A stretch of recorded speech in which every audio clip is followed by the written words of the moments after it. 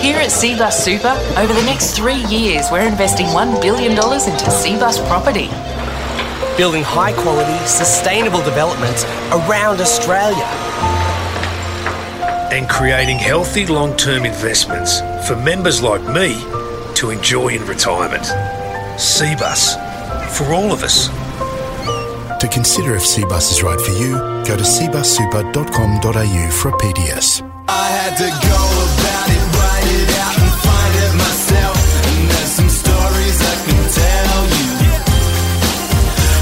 you. This is the Final Word Cricket Podcast with me, Adam Collins, and you, Jeff Lemon, and soon with Mark Butcher, who is joining us, the illustrious commentator from Sky Cricket, Talk Sport, and all around the world where he's been calling Test cricket this winter in Sri Lanka and India and doing T20s in Pakistan and all the rest of it. So can't wait to bring that interview to you. Jeff, we've already got it in the can, it must be said, and he joined us for about I guess it was an hour and a quarter or thereabouts, going through his full life in cricket, as we love doing on these Final Word chats, and he was just a wonderful guest. He's someone we've been wanting to talk to for a while.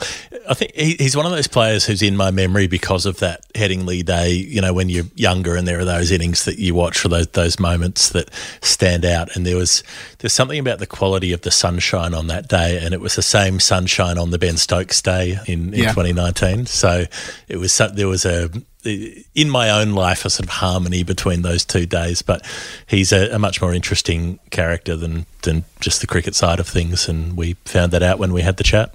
Yeah, about 12 months ago during the first lockdown, maybe it was 11 months ago, we spoke to Nasser Hussain, who obviously plays in a similar era to Mark Butcher. Indeed, they overlap entirely when you consider Butcher's career starts in 97 for England and ends in 2004. He was playing under Nasser for the majority of that. But there's more commonality than that. I love the way they interpret broadcasting as a career in and of itself. They're not just former players who sort of pick up a bit of extra cash, you know, talking about cricket on the telly. I mean, these are serious broadcasters, and that's why they're held in such high esteem.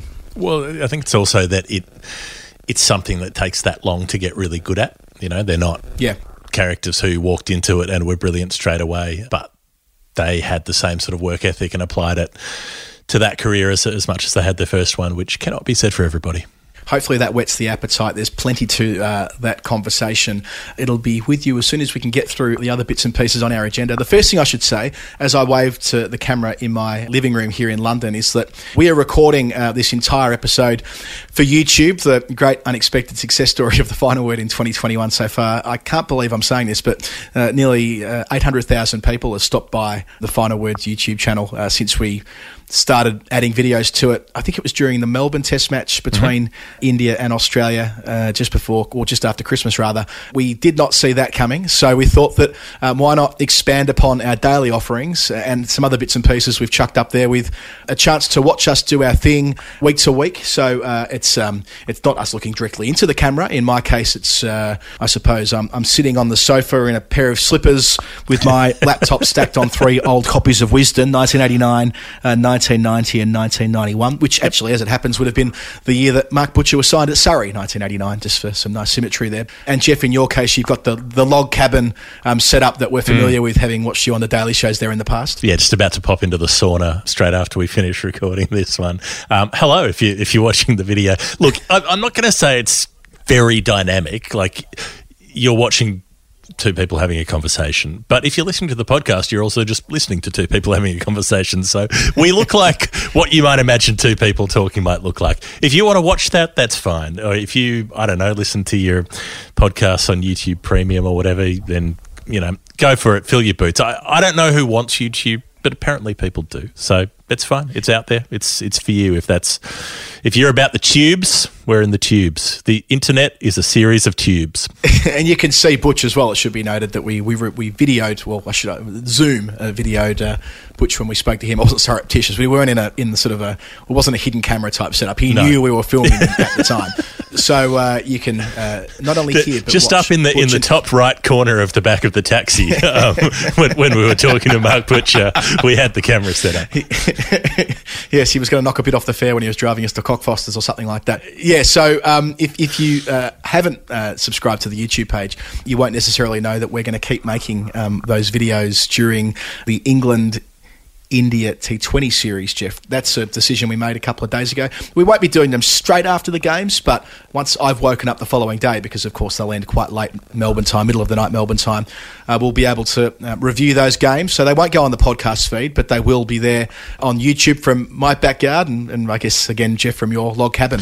Yeah, I'll be down in the cabin with the fever, and we'll find a way to make it work. The time zones are appalling for everybody at some point, but we'll just keep an eye on the channel. There will be more stuff going up there as we go. All right, Jeff, let's crack on with our agenda before we come to our feature interview. A quick note about the Australian men, which I totally missed, I must admit, when New Zealand formally qualified for the World Test Championship final. So to recap, New Zealand were a lock the moment that Australia elected not to go to South Africa. It meant they couldn't be overtaken by both of England and India. Of course, India end up making it, as we know. But Australia would have made it on countback. They would have been level on points with New Zealand, just as New Zealand were level on runs with England in the 2019 Men's World Cup final.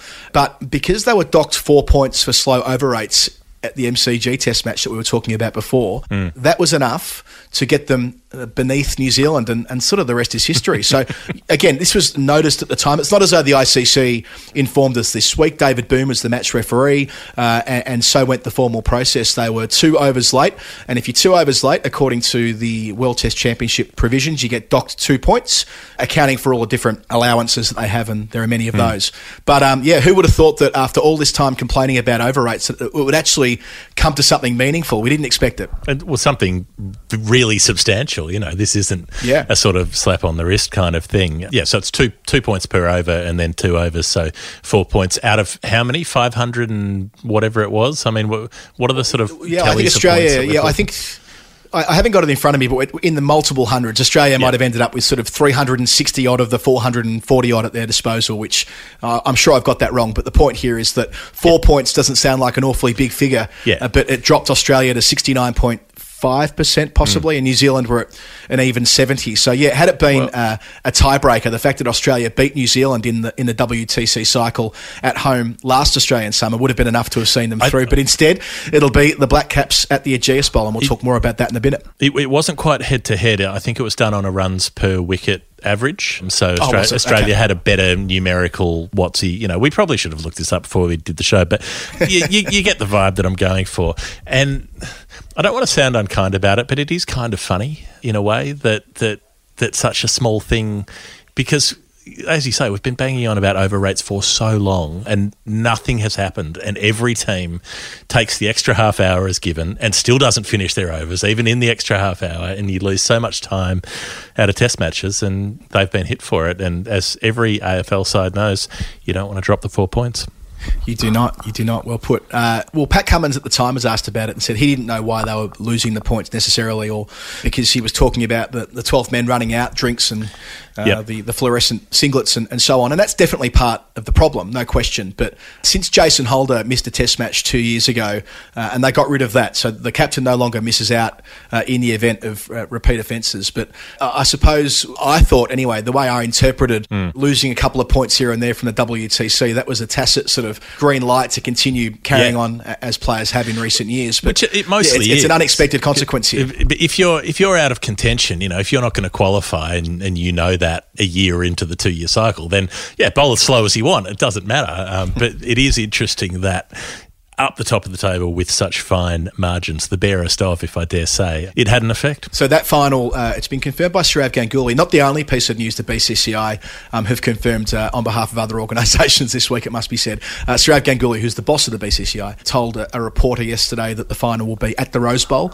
between the 18th and the 22nd of June. We knew the second bit, but the Rose Bowl, it was reported they were going to use that instead of Lords because of the biosecurity environment, but that's all been inked in, so they won't be going to Lords as planned, but they will be going to a ground that did a fantastic job hosting a number of international fixtures last year during the worst of coronavirus. And I suppose it makes sense given it's unclear what the provisions will be for crowds. I mean, I know certainly in June there should be crowds, but I mean, are they willing to take that risk in the current climate? I can get why they want to take every precaution with players at a hotel. Yeah, it would be just after that. Is it June 17, the date when things might ease a bit on the UK government roadmap? Something like that. There and thereabouts. So, It's probably a match where, I mean, India should be in it. The team that comes to Australia, loses the first game, comes back to win, and then loses the first test at home and comes back to beat England, deserves to be in the final. You would think New Zealand maybe slightly less so than Australia, but Australia had so many chances and blew it. But New Zealand did beat Australia in the T20 series, got that one 3-2 after losing the third and fourth matches, came back and won the fifth one. Martin Guptill got runs, and most importantly, the chair that Glenn Maxwell broke at the Cake Tin at Wellington is up to $2,000 on Trade Me on the New Zealand's eBay. If you want to get in there for a bid, it's still up till Thursday. Yeah, it's raising money for a good cause as well. It's for a women's shelter in Wellington.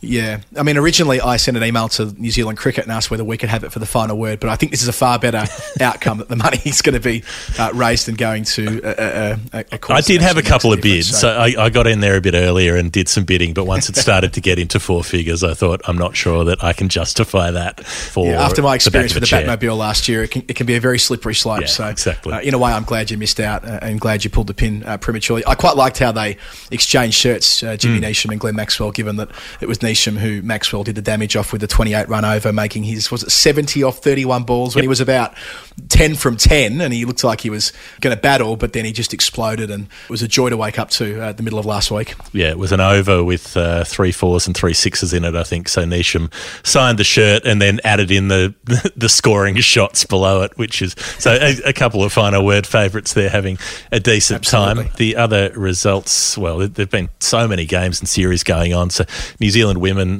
went down 3-0 to England at home in their T20s. They lost 2 of the ODIs as well, so 1 game out of 6 for New Zealand women at home after winning 1 game out of 6 against Australia when they toured last September. And, you know, an ongoing concern, like just how bad they're getting. They look like their senior players look so jaded. Their junior players are kind of non-existent at the moment, and things like putting Hayley Jensen up to open the batting, who's a lower order slogger at best.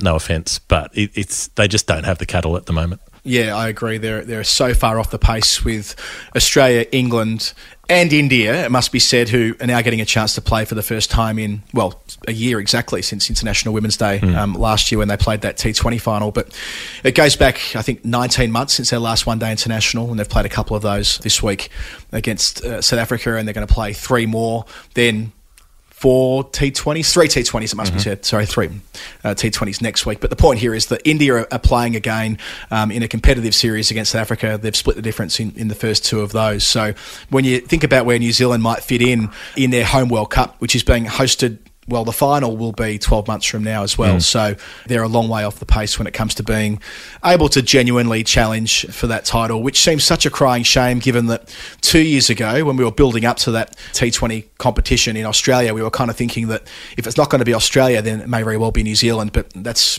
inconceivable at the moment. Yeah, well, they've got those 3 great senior players, but in Sophie Devine and Susie Bates and Amy Satterthwaite, but they've been carrying that team for so long that they seem worn out. The whip around the Shield, Victoria should have won but got rained off against Tasmania on the last day. WA and Queensland had a draw on an absolute road at the Gabba. What was it, 6 for 900 or something at one point, or 9 for 900. Cameron Green. I think 6 for 900 was the score at the Gabba during that Shield final back in 2007-8, I think it was. But I think it was 9 for 600, the other side of the inverse of that. But Cameron Green in the first innings of that match making a 250, 251 to be precise. I mean, made 100 in short form cricket last week, a double ton in grade cricket the week before that, and now 251 at the pointy end of the Shield season. Sure, he didn't make runs for Australia. He made a couple of half centuries, but he didn't go on to make a massive contribution in the baggy green against India. But you can just see, can't you? You can just feel it. A bloke who averages 60 in first class cricket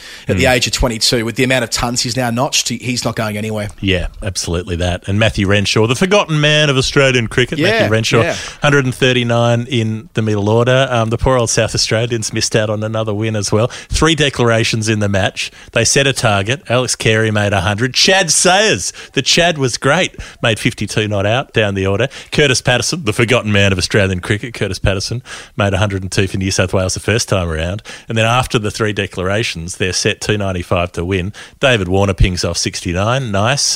Sean Abbott made 83 and got out right at the end. Moses Henriques, 78. 8 not out, and they ran it down with a leg in the air. So South Australia can't take a trick. Yeah, so South Australia got reverse outrighted there in club cricket speak. Abbott was named player of the match despite not taking a wicket, which is a fraction unusual. 71, I think it was in the first innings, and 83 in the chase. Yeah, Alex Carey, so an 80 last week in his first Shield game back after the white ball spurt, and then a 125 here. I think that's his third first-class 100, second this season, something like that. But that sounds the right. fact that he was going to be on that tour of South Africa, and I reckon he would have played. That's five as a That's batsman. a pretty good sign. Yeah, that's my sense, that they were going to find a way to give him that test debut, and where he fits in post-Tim Payne, that's unclear, but he's certainly doing his chances no harm by making all these runs.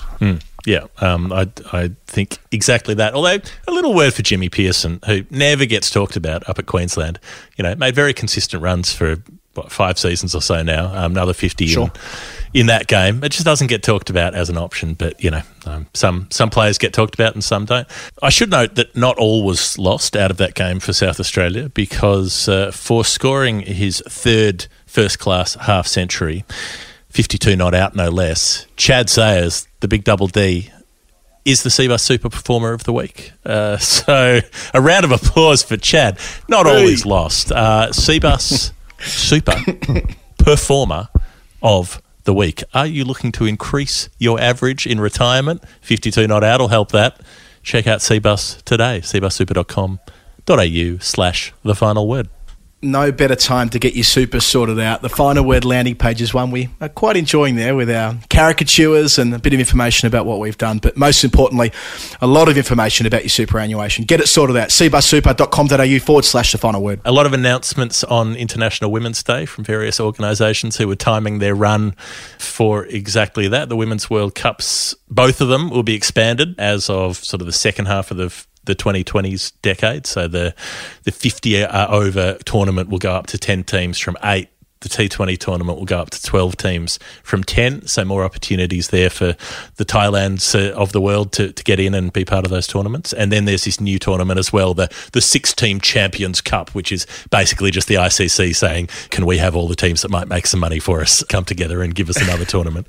Yeah, I mean, obviously this is a fantastic announcement, and one that we've been pushing for. The 50 over World Cup being an 8-team event is not in keeping with the way that women's cricket has grown in the last 5 years around the world, and the T20 being 12 teams, well, that's in keeping with the expansion of the men's comp. Of course, we'd love to see more. We'd love to see the men's 50 over World Cup increase beyond its current 10 teams too, but that doesn't seem likely. And I love the idea of this Champions Cup, which is, it just means they're going to get the chance to have a women's global tournament every year, which I don't mind. Hypercourse made the observation on Twitter that there was so many women's global comps. I think every year there was a trophy played for between 2009 and 2020, something like that. Right. And his analysis is that must have played a role in elevating international women's cricket. So that 6-team tournament, it might be a bit light on. They might want to have a second 6 or something like that also playing at the same time, or a promotion relegation, I think, is part of it. But nevertheless, the idea of more women's international tournament cricket is certainly a good thing. And as you say, it was part of a broader suite of announcements on International Women's Day. I think it will work in the context of the women's game because that calendar's not so overloaded. They're trying to shoehorn some tournament like that into the men's game, but there's just not really room for it, and that's why there's been resistance from, particularly from the BCCI. But in the women's game, there's not so much, bilateral touring and that kind of thing, which means that this will be enough incentive for boards to get their teams to the tournament to play in that 6. But the other announcement that came through was a test match to be played between India and England. Now, just a week ago on this show, we were furiously talking about how many test matches Mithali Raj has played in a 22-year career, 10 of them, and how it was a disgrace. That's what everything you don't like in sport is, a disgrace. It's a disgrace. And now, lo and behold, they must have a direct line to our show, straight to Surav, and they've whipped up a test match in what will presumably be a multi-format series like the Women's Ashes with, points for the one-dayers and the T20s. Yeah. India and England, teams other than England and Australia, are going to play a test match between women's international cricketers. Who would have thought? It's possible, and it happened. So much good news for women's cricket after a dreadful 12 months, all arriving on that day. A second announcement where the BCCI have put it out ahead of the the host, I suppose. The ECB haven't said anything about this as yet. This was the honorary secretary of the BCCI putting up a tweet, cracking massive numbers on Twitter for it. Well played him, I suppose. But yeah, multi-format Got to get the clout. Why not? Well, the multi-format series makes so much sense. If you're going to try and integrate women's Test cricket into the offering more generally, it makes sense for it to have context, and the best way to give it context is a multi-format series, and that's worked so well between Australia and England since 2013. I'm just thrilled to see that that's going to be expanded. So in the case of Mithali Raj and Jalan Goswami, they're 38 years of age now, the two of them. They haven't played an international since they were 36, and they'll get a chance to play another Test match, having both debuted, in Mithali's case, 20 years ago. So it's a nice story there, and looking forward to hopefully being in attendance at that Test match once we get a bit more information about it from the ECB. Well, even that they're playing this week in this current series, because they've both given up T20 cricket, but they're still playing ODIs. India hadn't played an ODI since November 2019, and so they got back on the park this year after, 16 months or whatever that is out of cricket. Mithali made a 50, Julan picked up 4 for, and away they go, just continuing to be as good as they were. An announcement that came out of Australia on International Women's Day as well was that they're going to get a statue cast in bronze at one of the grounds of at least one former women's cricketer. They've currently got, you're the statue god, is it 70-something statues of blokes at the various cricket grounds, and not one of I think they said there's 73. If there's one topic I think I probably can declare expertise on it, it's cricket sculptures around Australian venues, given I spent 6 months researching this a number of years ago. But no, it makes perfect sense. I think the idea is that at the SCG, where they made the announcement yesterday, they are going to have sort of a competitive process and work out who the player will be and so on. But yeah, I think the SCG sculptures are just so brilliantly done. They're intentionally at ground level rather than being on a plinth as they are at the MCG, so that you can kind of interact with them. I mean, we all know the Stan McCabe hook shot, which Steve Waugh and Rodney Cavalier together worked out what the shape of that hook shot would be. So they got Steve Waugh to put on, well, I think they went to the Bowral Bradman Museum and got out all the old clobber from Bradman, and Cavalier ended up being the model for it after Steve Waugh gave artistic creation to make sure it'd be authentic. But of course, Waugh's got one there too. Richie Beno passing the ball from hand to hand, which I think is my favourite of the lot. So, and a couple of others as well. But it'll be a great addition when they finish that. And yeah, something that's a glaring omission. And hopefully there'll be an opportunity to do this at the Casino Stadium at Perth, where the state government have announced some funding for this, I think, in the lead up to the last state election, and at the Gabba when they do this. Hopefully, when they do this redevelopment of the Gabba around what may very well be an Olympic Games building up to 2032, they'll find the space to recognise some players, men and women, at that grand old ground as well. Well, if there's a statue at the Casino Stadium at Perth, it'll be of Gina Reinhart, obviously. She's got that monument that's the big rock with her remarkable poem about special economic zones in the north of Australia. I wrote a breakdown of the poetic structure of that for some news outlets a few years ago. So, yeah, just one of the literary giants of our age, Gina, and whatever she turns her hand to, it turns to maybe not gold, but iron ore at least. Yeah, it's not for this podcast, but one day I might speak to you at greater depth about the announcement of the Special Economic Zone in the Northern Territory and Northern Australia during the 2013 election campaign. One of those yarns, to say the least. Anyway. The wash-up from the England and India Test matches. Everybody over there, Adam is in London, if you don't know, I'm in Melbourne.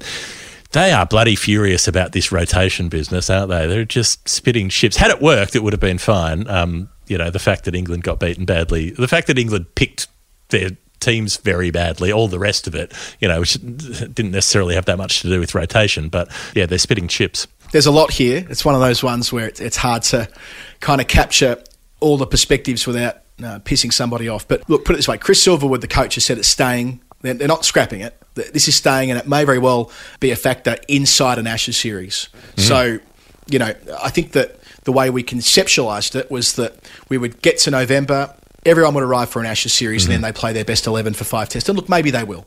But I think they're giving themselves this flexibility given just how much is on. So this summer it'll be a part of the conversation, as it will be, of course, when they play 2 test matches at home against New Zealand in May, because the Indian Premier League, the schedule we received just this week, I should say June are when the tests are being played, but the IPL doesn't finish until the 30th of May, which means that it's entirely possible that English first-choice players will be in the latter stages of the IPL. We foreshadowed this on the show 2 or 3 weeks ago, but that's been confirmed by Chris Silverwood. They'll play the IPL.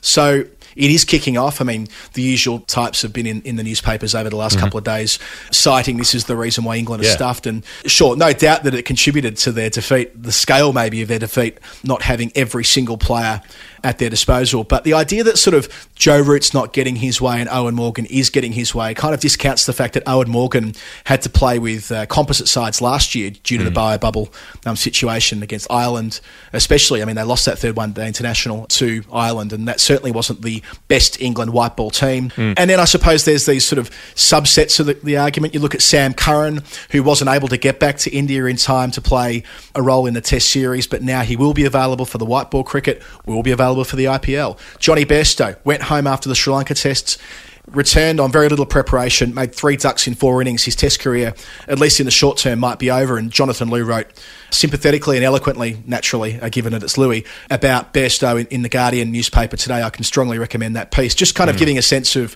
how tough it must have been for this guy, changing positions 14 times in 18 test matches since 2018 when Butler returned and Bairstow went up the order for that home series, and everything kind of changed for him. So, yeah, and there's other HR matters at play as well. So Owen Morgan did an interview with The Times with Steve James, great interview, but the main news point from that is that Alex Hales might be back into the fold this year as part of this broader rotation. So, yeah, I don't know, Jeff, I don't know how you see this, but the idea that it's simply prioritising white ball cricket against Test cricket, I'm not sure it's quite that. It's more that they're balancing the two off against each other, whereas before it was always Test cricket comes first. Well, and that's never going to be easy when you've got so many 3-format players with the coronavirus provisions they need to have in place from country to country with travel and bubbles and rest and rehabilitation. And it was never going to be easy. And now that they've lost the series heavily, it's in sharp focus. Yeah, and 2 things here. It's completely absurd for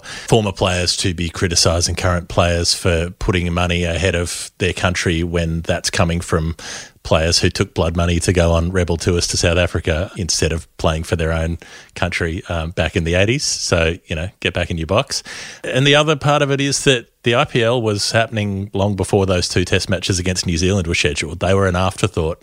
They were an extra squeezed into the schedule, partly as a helping hand to New Zealand, who were coming to play the World Test Championship final to give them some prep, and partly as a way for the ECB to make some extra cash or to make up some of the shortfall of what they couldn't provide in the previous season, however that works out. So those test matches were added in afterwards. A player not being available for those test matches isn't the fault of the player who's already got a commitment to go and play elsewhere, even though the IPL schedule wasn't known ahead of time. But apparently the BCCI did make some concession in trying to make sure that it was over soon enough, or that has more to do with their own national team needing to play in the World Test Championship final. But, they have factored in the English summer to some extent in terms of when the IPL will finish. Yeah, it's far from a new debate.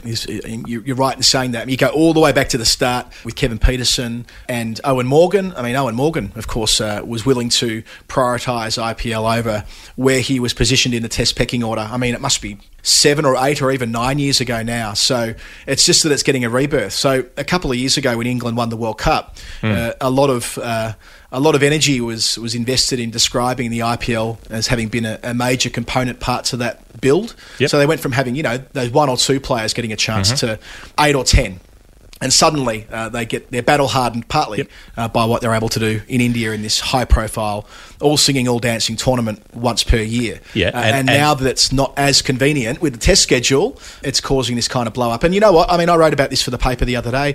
It all comes back to scheduling. I mean, if we want to have, and this has been the case for years, again, nothing new about this argument, but if we want to have a serious discussion about 3-format players, about how taxing it is both physically and emotionally for them, about how we recalibrate the schedule post-coronavirus and post-bubbles, hopefully post-bubbles, then we need to throw everything on the table. We need to kind of say, well, look, here are the T20 franchise competitions around the world. Here are the commitments that countries have to each other inside the World Test Championship, inside the Future Tour program, inside the bilateral One-Day World Cup that started last year, and be realistic about what's possible rather than always adopting the approach that more is more. Because when it comes to these players, it's palpably the case that more is not more.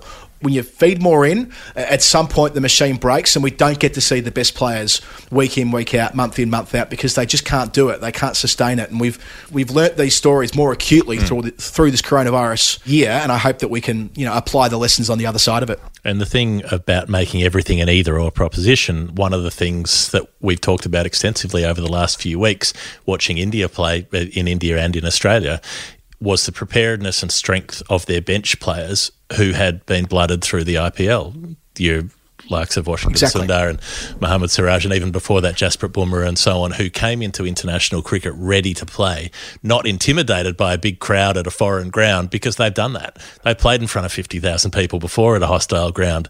They've done it for several seasons in a row in the IPL, and it's actually useful to have that experience. It's potentially more useful for an England player to play in an IPL final than it is to play in the first test against New Zealand, in terms of having a cricket experience that helps advance their ability to deal with the big moment. Yeah, and this is another point I made in that piece the other day, that the IPL has been the catalyst for scouring the country. Harsha Bhogle talks about this all the time. Every corner of every village for talent, and the IPL franchises have done that. I think that should be a point of inspiration for English cricket, seeing what India have achieved. All that depth they have.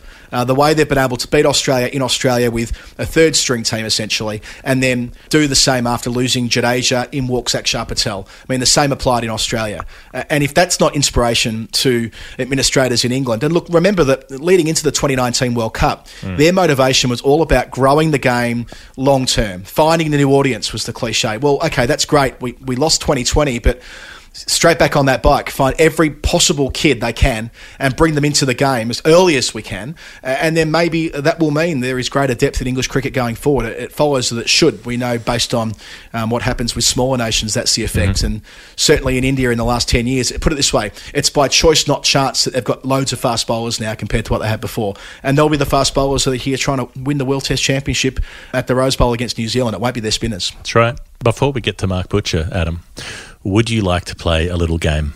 I would. Let's do a quick round of it, I say. A game that has a name, and the name is Nerd Pledge. Nerd Pledge. It's the game we play with the people on our Patreon page. They support the show and help it keep going, and they do that by sending us amounts of a currency of their choice, but not a normal amount, not a round amount, a different number, a distinct number, a number that has something to do with cricket, but they know what that number means and we don't, and we have to work out what it is. 3 numbers at lightning speed. The first comes from Anthony Osborne. The number is $6.40, and nerd pledges don't have to send a clue, but they can if they want, and Anthony has. And Anthony's clue is, I doubt you'll need it. I doubt you'll need this clue, but my nerd pledge relates to the greatest test match I've ever seen in the flesh. Go forth, Adam. Yeah, well, I know that Anthony's a Tasmanian, so that did narrow it down somewhat. So, there was a fantastic test match played at Hobart in November 2011 where Doug Bracewell took 6 for 40 to rout Australia. He didn't rout Australia at all, actually. He consistently chipped away at Australia in 3 discrete spells and ended up taking 9 for 60 in that test match. But I went back through it. It was a hell of a match. I mean, Anthony's spot on in saying it's one of the greats. So I forgot that the margin of victory. Yeah, well, the margin of victory was 7 runs, I think it was. And the first time New Zealand had beaten Australia in 20 years, that the victory target was 241 after quite a bit happened in the first 3 days with Australia out cheaply, New Zealand out cheaply, then New Zealand out for 226 in the third innings. So there's Warner. Second test match. Basically. Yes, that's right. Second test match, having not made a contribution yet at test level. And if I recall correctly, Jeff, when he was picked in that first test at Brisbane, it wasn't as though it was hailed as sort of a positive thing. There was a lot of debate as to whether he'd have the game to last the test of time against the red ball. But he's picked anyway, on spec, I suppose you would say. Yeah. And then he carries his bat for 123 here in this chase. Well, he was considered to be a slogger. He'd been in the T20 team. He'd played very little first-class cricket, was picked as a hunch, made 4 and 12 not out at the Gabba. Should have had a wicket first ball, got dropped at deep mid-wicket. But, that, hadn't done much in his first test and didn't do much in the first innings, and then suddenly he was up. Yeah, and it's a crazy finish as well. So at one stage, Bracewell's on a hat-trick after nicking off Michael Clarke for a duck, taken nicely by big Roscoe Taylor in the cordon. But you press fast forward an hour or so, and Brad Haddin gets out, and then Peter Siddle gets out shortly thereafter, and Mitchell Starc gets out, and suddenly Australia are 199 for 9 and kind of out of the game. In walks Nathan Lyon. He's played about 4 test matches himself at this point.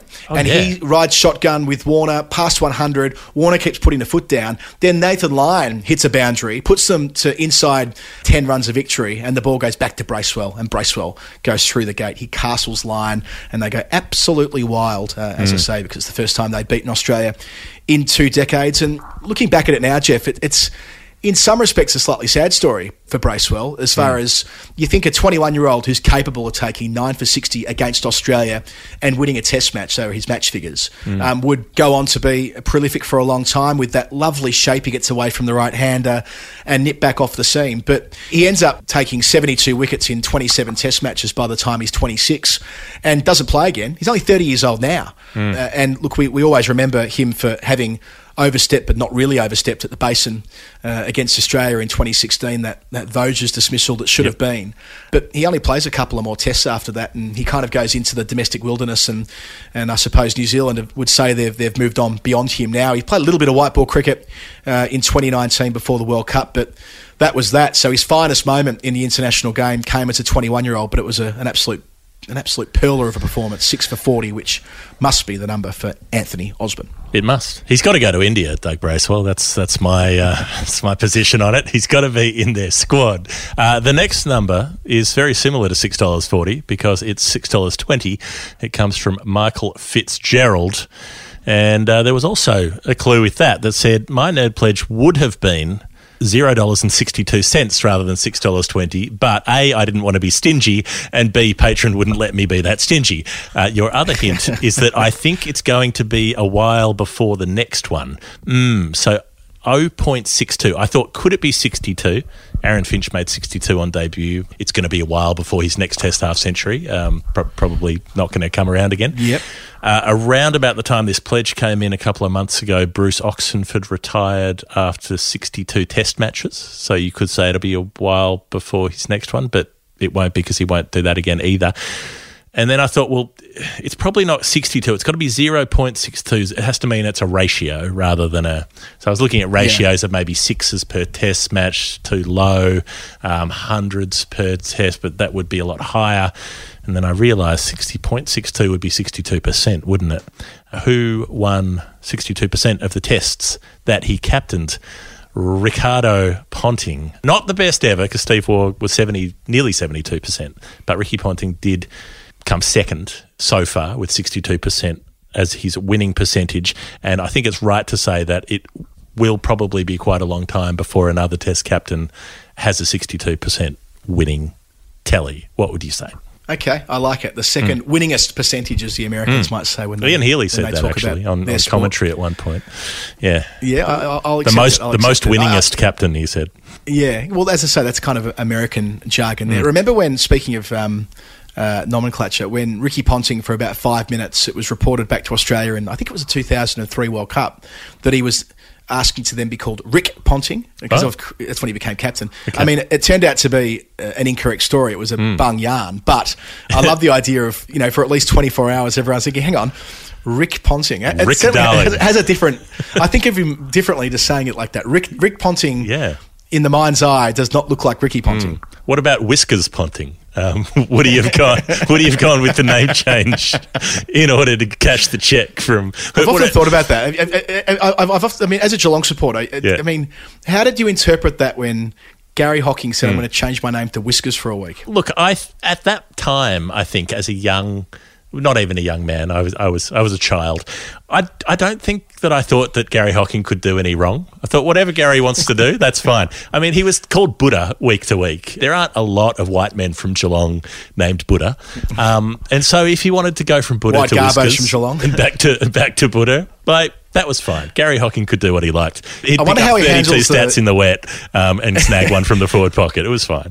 We had to fill out our census form this week here in the UK. Hmm. And, there's that, have you ever been known by a different name question you'll get. I wonder whether Yeah. Gary Hocking each 5 years has to go, actually, yes, for a brief window of time, I was known as Whiskers. For 7 days, I was known as Whiskers. Was there a card issued, a sort of future talent type footy card with Gary Whiskers Hocking on it? I hope Sure there was. would have been. Third and final nerd pledge today, Jeff, was from Fran, and it's an easy one for me. It's 46.55, which it must be said is a remarkably generous pledge. I don't expect that Fran will be tipping in 46.55 every single month, but I'm so glad they are for the time being. Fran's been doing it for a while, yeah, and right. and look, I mean, we don't All expect the better. Like, if you want to throw in $2, that's fine. If you want to throw in $46, that's also fine. But it's not expected. It's not necessary. But we're very grateful. Well, we love you for it. We love you for it because it does make a massive difference. There's no clue, but it has to be the batting average of a man who made 3,631 test runs, 11 centuries, and made it above 50 a further 14 times in 89 test innings. Dean Mervyn Jones, the late Dino, his batting average at test level was 46.55. Jeff, I thought just to add a bit of extra to this, given that, that's pretty easy, isn't it? Dino's batting average next. Well, no, let's go through But I it like really the commitment quickly. from Fran that if I'm going to do a batting average, I'm not going to go 4.65. I'm going to do the full 2 digits, because a batting average needs 2 digits after it. Not 1, 2. 2 digits. That's how we do batting average. Full commitment to the bit. Well, Dino's average was into the 50s after the Madras innings, which, of course, was his third or fourth test match, so that makes sense. But it went down to 41 just before the 216 he made against the Windies to finish the summer of 88-89. Then it was back in the 50s again by the end of the 1989 Ashes, and up to 53, a high watermark the following summer when they played Pakistan and he made his twin tons. Then it kind of hovered around the 40s between then and the end of his test career, what became the end of his test career in September 1992. But what I thought was pretty interesting was that in his final series, it went from 45.5 to 46.5. There wouldn't be many test cricketers who added an entire run to his average before he was dropped from the team. Of course, he made 276 in his final series, 3 test matches in Sri Lanka, including a century and a couple of 50s. So, just on that blunt measure of averages, it was a very strange time to drop him. I mean, we were very raw about it as Victorian kids growing up, and we never really let it go, as we explained in our tribute episode to Dean Jones when he passed away last September. But, just going back through it again, 46.55, an odd time for him to have lost his spot in the Australian team. Yeah, exactly that. And you've obviously spent a lot of time on the cumulative averages section of Dino's career. I was having a look at that section of James Anderson's batting career, because he only recently dropped out of double figures. He'd spent almost all... In fact, James Anderson, after I think either 7 test matches or 7 test innings, had an average of 42. Because he'd accumulated a bunch of runs and only been out once. And he stayed in double figures for the best part of the, 40-odd years that he's been playing Test cricket, and then dropped down to about 9.4 recently, and then got back up to 9.55 with his unbeaten innings in the 4th Test match in India. So I think we need to keep an eye on Anderson's batting average, just as we're going to keep an eye on his wicket tally on the final word over the next few months. Yeah, I thought that was a nice segue, Jeff. So we've in the past we've had little goals that we've set with the patron contributor number, which is remarkably up to 584, and that's just an amazing thing. We love you all for that. It's 2 years this month since we started sort of receiving pledges, and to think that we're still growing that platform the way we are is just a wonderful thing. So, but it means we've passed Lakshman, Lara. I think we had 281, 375 and 499 as our 3 goals. The third, of course, being Hanif Mohammed. Highest first-class score, the second highest first-class score ever. So we're like, what's next? Well, there's a figure. We've done all the batting numbers. We've kind of passed what you can make with the bat, basically. Yeah, and right now Jimmy has taken 614 test wickets, so he's ahead of us by 32. So I suppose I'm thinking if we can overtake Jimmy before he plays his next test match, which will be presumably in June, against New Zealand. That'd be a nice thing if we could just nudge ahead of him. And then maybe after that we can have a bit of a stretch goal and try and overtake his first class wickets tally, which is only 12 away from 1,000. But that's a fair way down the track. Well, maybe we end up in a bit of a race with Jimmy. If he takes a bagful against New Zealand, he gets a couple of 10-wicket matches. Maybe he takes the lead again. We get back ahead. He comes back in August. Let's see. Let's race Jimmy on The final word. So if you want to be part of the fun, you can go to patreon.com/thefinalword, make an account, and then you can send us, you set your amount, and that sends us a notification. We'll put your number on the list, and we will come to it on the show in the weeks and months to come. It's a lot of fun. We'd love to have you be part of it. And if you haven't been listening to our Storytime apps, they've been going really well. They take a lot of work telling all these old stories, but even looking through some of the numbers for the week we've got ahead, there's some cracking tales there. So join us midweek, but also join us on Saturday and Sunday for Storytime. Jeff, let's take a break. Let's cool our jets. And when we return, it'll be us chatting to Mark Butcher. Hi, I'm Matt Renshaw, and you're listening to the Final Word podcast. They say that Christmas comes but once a year. But if Christmas were instead the publication of a cricket magazine named Wisden Cricket Monthly, it would come but once a month. That's because that's how many months are in a year. One of those months is December, in which Christmas comes. But in the other 11 months when there's no Christmas, you can have a different Christmas in the form of Wisden Cricket Monthly, a magazine that you can buy about cricket. How does it interact with your comparison when we have Christmas in July events each year? Well, we heard from Sarah Berman, one of our patrons last week, about the Malvern Cricket Week, which happens in 1 week across 7 days out of every 52. Yeah, it's not a weekly. They do a Christmas styled, a Christmas in July styled. I think that was August. So you could Christmas in August, sorry. You could go to Christmas in July, as some people do it, and then go to a Christmas in August at Cricket Week, and then have regular Christmas. So Christmas comes but 3 times a year, but that would still be 1/4 of the times that Wisden Cricket Monthly comes out, which is 12. I was going to say, it doesn't mean we get 36. Just to be clear, we don't get 36 magazines in the event of Christmas coming thrice. Nope. They don't change the number. Then. It's a good thing then it's the best cricket mag in the world then. That inside 12 editions, you get the value that you might get out of 36. Certainly that's how I interpret our generous offer where you save 44%. This edition of the magazine I read last week, and it is especially good. There's a long feature in the middle about black cricketers. It's 40 years since Roland Butcher made his debut for England to become England's first black test cricketer. So that's looked at in some depth. Phil Walker looking at the impact Jofra Archer's had on English cricket in the last couple of years. Of course, now as a World Cup winning fast bowler. There's discussions had around Chris Lewis, Devon Malcolm, Ebony Rainford Brent, Alex Tudor. So as usual, Wisden Cricket Monthly on the front foot, discussing some of the broader issues around the game which are so pertinent to what's happening in it at the moment. Yep, that's right. And that's something that we talk about in the show to come with Mark Butcher as well. So there's a lot of other material in there as well. Andy Flower talking to John Stern. We've talked about Andy Flower a bit on this show in the last couple of weeks. Ted Dexter, always a great name, ushering in the swinging 60s in his golden summer. That's the segment where somebody tells you about their favourite summer of cricket. So Dexter will be doing that.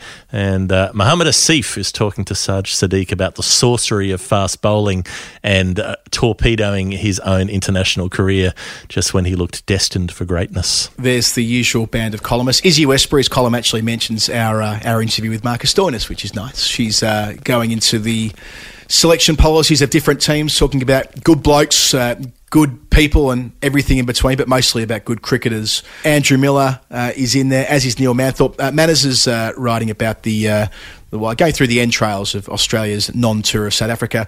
My column is about Justin Langer, but it's really about sort of power in Australian cricket and how it's exerted and how it's best exerted, which is implicitly, and that's why Langer wasn't, I don't think anyway, in my opinion, ever really under any threat of being sacked when those stories came out earlier in the year after the India loss. Andy Zaltzman in his new column, I really have been enjoying this. It's kind of like Nerd Pledge, but an extended version of it about the number 28. So he just takes a number and goes for gold on that number. We've done that with Andy on the Final Word in the past. So we've done that with the number 213 on the Final Word in the past as well. So, I like that you said an extended version when our show around Nerd Pledge goes for like at least an hour. I'm not sure how much more extended it can get. Anyway, Dan Gallen's 2 hours last week nearly. Oh, God. Daniel Gallen's in there as well, talking about the South African Kolpaks and the end of the Kolpak era.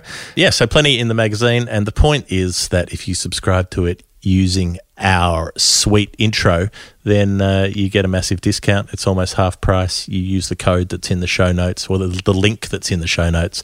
Hit that and it will take you to the Final Word special offer page. Yeah, that's right. No further codes or anything needed. bit.ly/WCMTFW, as you say, Jeff, easiest in the notes. And the next edition of the magazine, it's the big one they put out each year to herald the start of a new county season. So everything you could possibly want about the English domestic game ahead of when it kicks off again. I think that's on April the 5th or something like that. And they've also got an exclusive interview with the new chair of the ECB, Ian Watmore, who has talked to Joe Harmon, the magazine editor. And I suppose Ian Watmore said a lot of good things since he's taken over. He's certainly an improvement on his predecessor. So looking forward to seeing how that comes up with Joe. But yes, bit.ly/WCMTFW. 10 quid for 6 editions on your iPad. Perfect to read it on there. Or 15 Australian dollars to get the best cricket mag in the world. 6 editions for 10 quid or 15 bucks.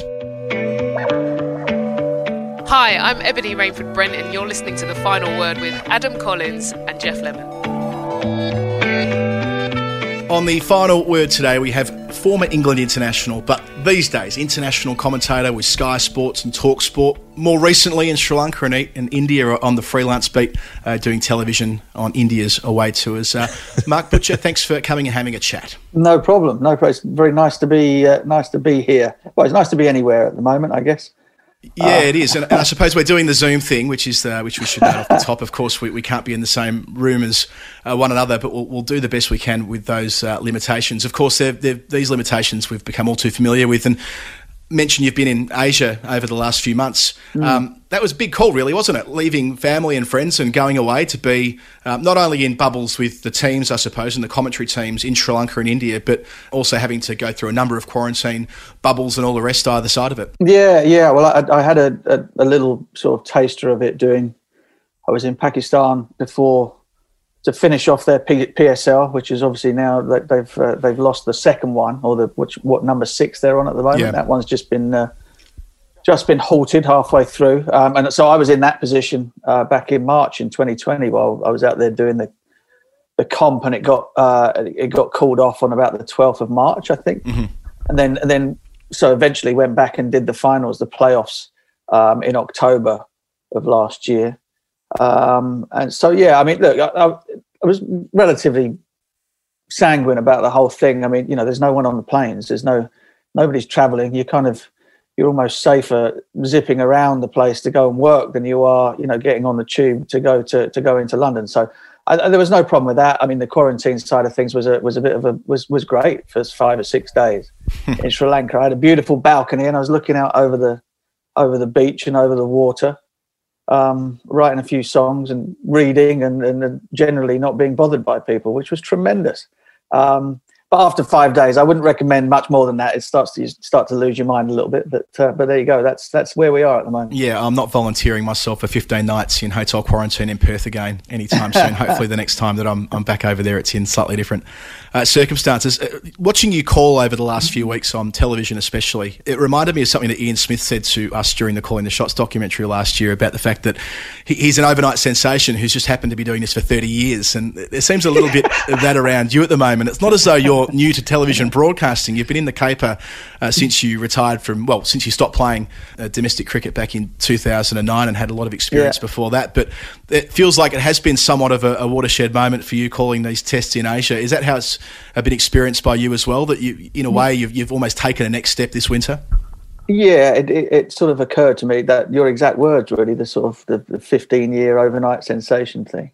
But I'm very, very grateful to have had the flying hours behind me, really. It's been great to do test matches. I've done as much T20 and domestic 50-over cricket and various other things, and it's all been fabulous experience. But hardly done any test match cricket, and of course that was the only thing I played, quite famously. Yeah.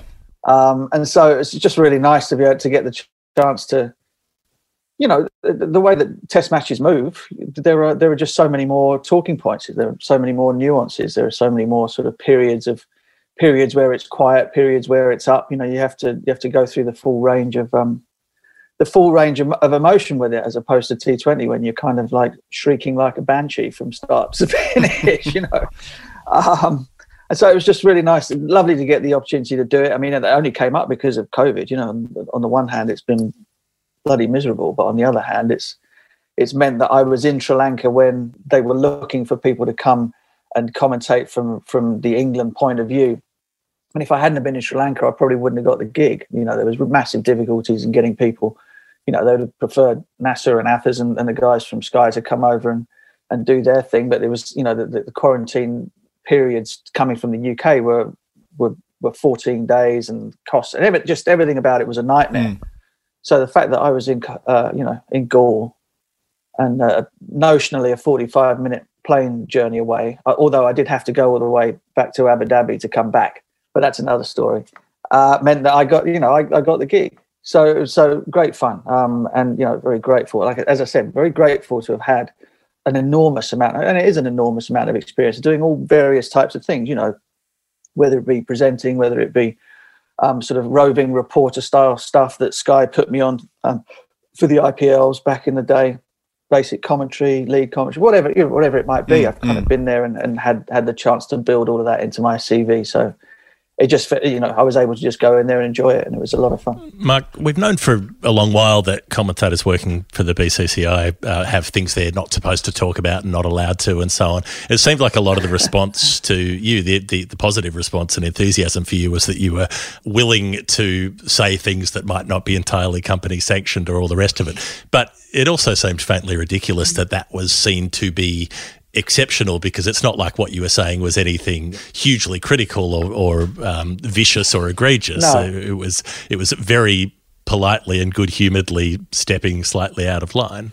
Yeah, well, I mean, listen, nobody spoke to me before, during, or after any of the Test matches to say, okay, we'd prefer it if you didn't go here, or we'd prefer it if you were, you know, uncritical of everything that you're watching. That didn't happen. So, you know, let's put that to bed straight away. And, you know, I understand that there can be various pressures brought to bear on the guys from the home team, but I didn't realise that was happening. I had no inkling that was the case. And as you say, you know, if people were kind of noticing the fact that there might have been a little bit of disagreement or niggle in the commentary box, that's what the viewers at home love. And I think the only real philosophy, if there is one, from my point of view, when it comes to calling games and stuff, is that, you know, put yourself on the sofa at home. You know, imagine what would you like to be listening to? How would you want to be entertained by what you're seeing?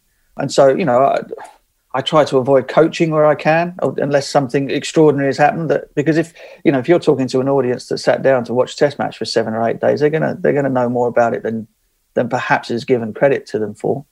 And other than that, just tell them what's happening. Just call what's in front of you, you know.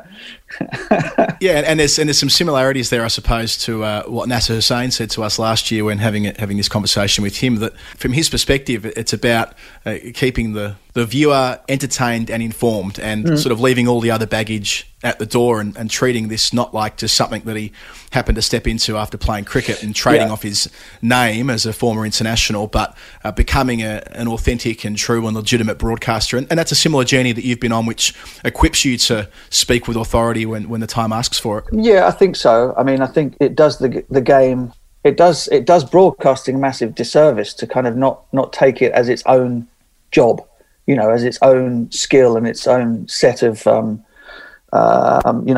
rules and regulations and do's and don'ts. You know, I'm very, very aware of the fact that as a former player, I would have been afforded more opportunities to have a microphone and to call live games than guys who have been working in radio and television all their lives, you know. And so there's a responsibility there, I think, to take the broadcasting side of it very seriously, and as you say, not just fall back on the fact that you played once many moons ago, and that is enough. You know, there are skills and things that are as far away removed from being a former player as there could possibly be, and you have to treat the job like that. You know, hopefully I stay true to that. I mean, it can be difficult sometimes, especially when you're sat in a commentary box which is full of people who used to do your job. You know, the temptation to kind of fall into into a dressing room style kind of way of bantering, it can be difficult to resist. But again, hopefully, I mean, the other side to it is that the job is not, you're not there to cheerlead for one side or the other. That's the other side of it. You're as critical of England as you are Australia, as you are of India, as you are of anybody else. And as long as you can do that and you can call out shithousery from your side as much as you can from the other side, then you're halfway there. And then the rest of it is just trying to be yourself as much as you possibly can. And with me, that that involves not seeing it as, it's not life or death, it's a game, and hopefully it's fun. Although there were times during the last series where it wasn't a lot of fun for our boys, but that's it. Is, in terms of hitting that quality mark, is that something that it has to be self-driven, or might be if you and a handful of other colleagues who do that? Because we, so much of the time, you've mentioned this before as well, there's no training really given to former player broadcasters. It's just you've retired, you're famous, here's a microphone, off you shoot. And there's very little criticism given by directors on a lot of the programs. Did you have to decide that you wanted to be as good as you could possibly be? Well, I'll put it this way, but Sky in the UK, as I said, I'm sort of very thankful to them for having given me an opportunity to do this going back as far as sort of 1999. Sitting in live studios and things like that. And the thing that you learn, or the thing that you were wise to kind of keep an eye out for, was the fact that you wouldn't get invited back if you weren't kind of showing that you had an interest in it beyond picking up the check. And so then it became, sort of having conversations with presenters, more senior people, the guys the guys working VT, the directors, trying to kind of get some sort of an idea of what television is like. The fact that cricket is taken as read. That's why they've asked you. But TV in itself, and making television, and who does what, and who's what, the lighting guys, the floor managers, all of these types of things. Trying to have some sort of an interest in the production as a whole. And that, I don't think I understood that until quite a bit later on. I kind of had managed to survive getting the odd gig here and there. But then you kind of realise, if I want to do this, I want them to kind of to hire me on a more regular basis, I've kind of got to step my game up a little bit, and just being a former player just isn't enough.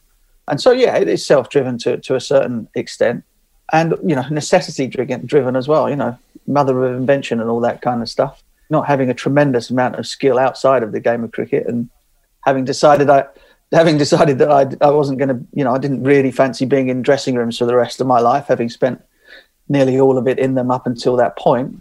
You've got to kind of go get your head down and treat it as a skill that is there to be learned, and to try and be as good as you possibly can, as I try to do when I play. Well, let's go back to dressing rooms and your earliest days in them, and we'll swing through your life in cricket and perhaps return to broadcasting a little bit later. Because, I mean, your life was in a dressing room there at the Oval. Your dad, of course, being a champion of the club through the 70s and 80s, and having played Test cricket himself, albeit once, but still nevertheless an international player, means something on the county scene. And, I mean, you've described Surrey as having been in your blood from the outset, so there was kind of little surprise that you would go on to get a contract as a teenager and start playing the game that you loved. But give us a feel for what it was like being a little kid in the dressing room with all these heroes around you, and your dad being one of them. Yeah, well, I mean, it's just the best thing ever, being surrounded by cricket kit, brand new cricket kit, and, Whitener and stuff like that, and having people like Jeff Howarth and Sylvester Clarke and people, you call them uncle. My old man didn't drive when he was playing for Surrey, so he'd have, all the guys used to come and have to pick him up, so they'd all pop into the house and say hi. So, it never occurred to me that I would do anything else, which is kind of handy, I suppose. Sort of blissful ignorance of the fact that stuff could go wrong, because it just, I was in the Surrey dressing room from the age of about 3 years. Why wouldn't I be there for the next 30 or something? So it was a great time. It really, really was. Me and my brother used to, we still have people come up to me now who were Surrey fans, members or whatever back in the day when we were kids. You used to be allowed to go out on the outfield and ping a tennis ball around. And we'd be sort of like, using members as target practice in the pavilion, you know, but like pinging drives into the pavilion at lunchtime at the close of play. I mean, that's what we did. And, you know, still, like I said, those of them that are still around will go, "Oh, we remember you hit old Doris on the end with a cover drive or something."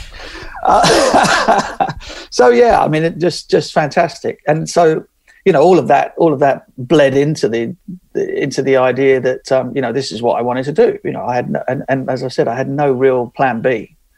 In fact, no, I had no plan B. That was what it was going to be. Unfortunately, I was blessed enough, as was my brother, with enough ability to make that a reality. And you know, the difference between being sort of like the best at age under 12s, under 13s in your school and in your year and all that kind of stuff is a world away from what then happens when you sign a professional contract and stuff. You know, sort of standing out at under 19 level or whatever as a 16, 17-year-old was, and then you enter a completely different world when you're doing it for a job, and everybody else is trying to jump on your head as much as the opposition are. But yeah, like I say, it was a journey that was mapped out as far as I was concerned. It didn't seem to be any other course. Was there a kind of vertigo going up those levels? You know, because we hear a lot of people talk about this being, like you say, the best at your school or something, and you're monstering the competition in that grade. But then as soon as you go up to the next level, it's something else completely. Yeah, I mean, I kind of had always been challenged or sort of thrown in younger, or you know, I was playing sort of first 11 club cricket in the Surrey Championship, sort of age 15 or something, you know, so I was always playing with people who were my elders and betters. But I think one of the differences, so I signed contract with Surrey at age 17, and I think we might have had sort of 28, 29, maybe 30 professionals on the staff back then. So when you come in as a snotty-nosed 17-year-old with a bit of a, you know, cocky and a bit of a swagger, that sort of thing, you know, nowadays is completely different. You know, these guys, 18-year-olds, are playing in the IPL in front of 40,000 people. The way of things with seniority and all the other sort of old-time stuff that has pretty much left the county game now. And I can't speak for what happened in Australia and state cricket, but was that you had to wait your turn. No? So you were literally, you wouldn't bat in pre-season nets. You wouldn't do anything but sort of bowl, field and run around after the senior pros. You probably wouldn't pick up a bat until you were sort of 2 or 3 weeks into the season starting.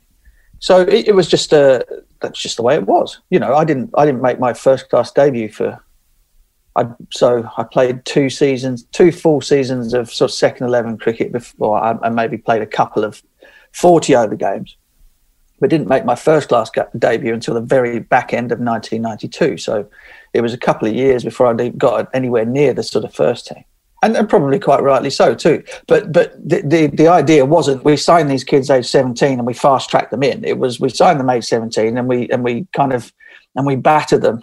And maybe, you know, 1 or 2 of them sort of get through, you know, one or 2 of them stick it out, but most of them don't, you know. If they've got the patience. Yeah. Yeah, so you go on this trajectory of being, you know, second team, first team. 5 years later, you're playing for England, you're in the test team, which again, whether that was foretold or otherwise, you're there. I found it interesting reading through interviews you've done in the past. There's a couple of competing threads here. There's the Mark Butcher, the bravado that you had as a kid coming through, up against sort of an imposter syndrome that you first felt as an international cricketer in that first chapter. Is that how you've been able to look at it going back, that you had quite a lot going on above the shoulders in terms of balancing out this inherent cockiness that you had then against sort of a sense of, gee, maybe I'm not quite yet at this level as a test opening batsman? Yeah, I think you only realise that once you play it, though. That was the thing. Right. It kind of that happened. I only had the realisation that, oh my God, this is really tough. Having been in it for a couple of, well, not quite a couple of years, but a few series. Yep. So, you know, everything up until, if you take out the sort of the early years of being the sort of the junior pro at the Oval, myself and Adam Hollyoake signed at the same time, and we were the same character really. I mean, he's probably sort of, you know, slightly more flinty, slightly tougher than I was, but in terms of our outlook and what we wanted to do, where we wanted to end, we both saw ourselves playing for England. You know, there was no doubt that was the goal. So from there to actually making that debut. Now, so made my debut against Australia in an Ashes series. Now, I didn't really, I have to tell you this, I didn't really understand how much of a big deal the Ashes was. Right. For some reason. It wasn't a conversation. Maybe it was because England had lost them for so many years on the bounce, and it had been such a long time since 81 and Beefy and the 86 and 87 tour, or whatever. But it kind of, strangely, it escaped me just how important that all of that was in the grand scheme of in the grand scheme of cricket, in the grand scheme of cricket, not just England as far as being an Englishman is concerned. We'd been on an A tour 96, which Adam Hollioake captained, and we all but the first game we lost to a New South Wales second 11, I think, in one of our first matches, and then won every game from there on in. And a lot of the guys, so myself, Ashley Giles, Michael Vaughan, Adam Hollioake, Dean Headley, a lot of guys who were making their way would eventually end up playing for England, who were on that trip. Anthony McGrath. I mean, there's loads of people. And so again, it was kind of like, well, this is easy, isn't it? You'll rock up and play, you'll get picked, and that trajectory will just continue the way that it always had. But after the first test, Edgbaston, England win, and we're all on the front pages of the red tops and stuff. So again, this is easy. This is brilliant. I didn't make any runs particularly, but it was kind of we just smashed them. Brilliant. And then I think I get not very many in the first innings at Lords, and McGrath took 7 for or whatever.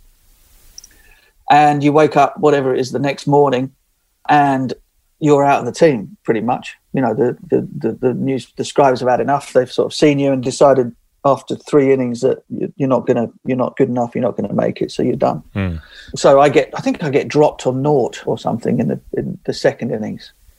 Mark Taylor, of all people, drops me at first slip. Relatively easy chance, but I swear to God, looking as I turned round, the ball righted itself. I think it was pull rifle bowling.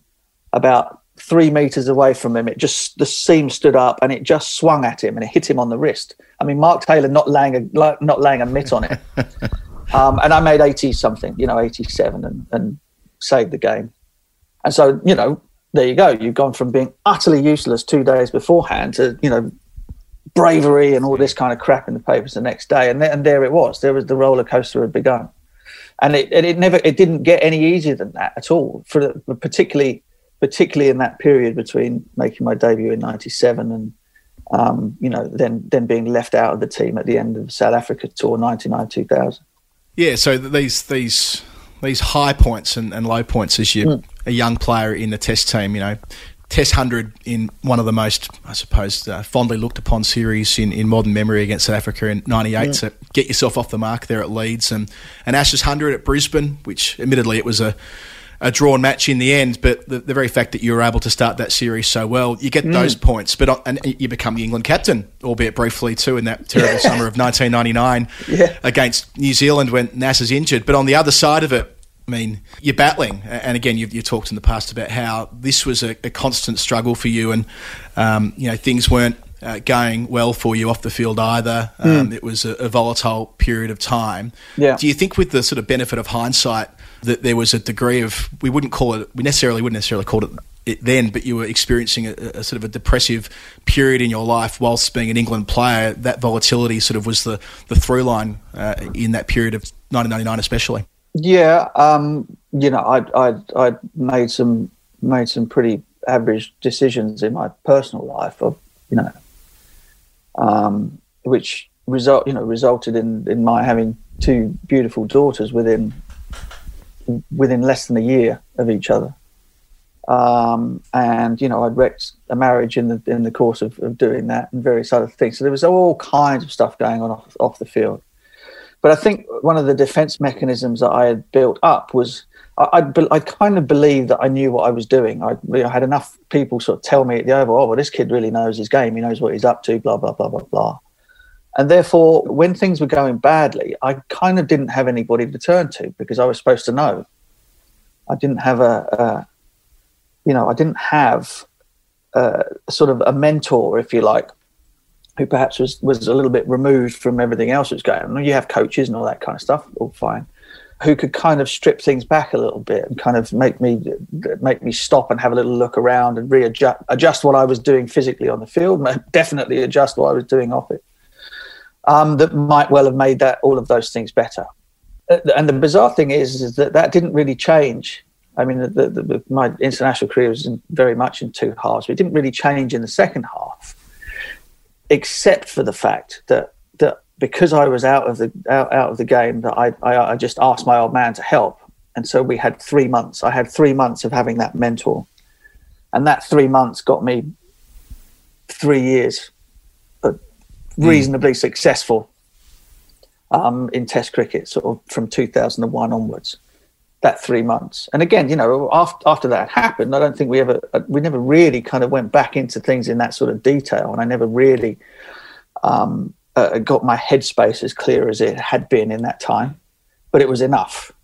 You know, I was able to keep the Wolves at bay and play well enough and enjoy it enough for it to kind of go all right from that point on.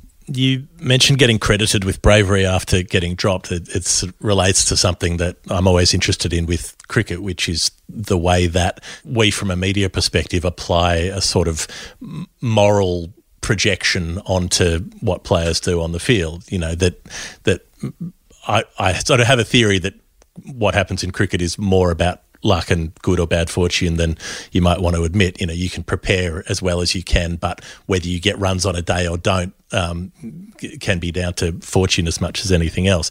But then we project something onto it. Someone makes runs and we say, oh, how brave they were. Someone doesn't make runs and they were weak, or, you know, it was a weak shot or a soft dismissal and all the rest of it. I'd be interested in your perspective on that. Well, I mean, I think the cricket sort of reveals character, doesn't it? I think that's a given. It doesn't form your character; it reveals what your character is, and that's an important distinction.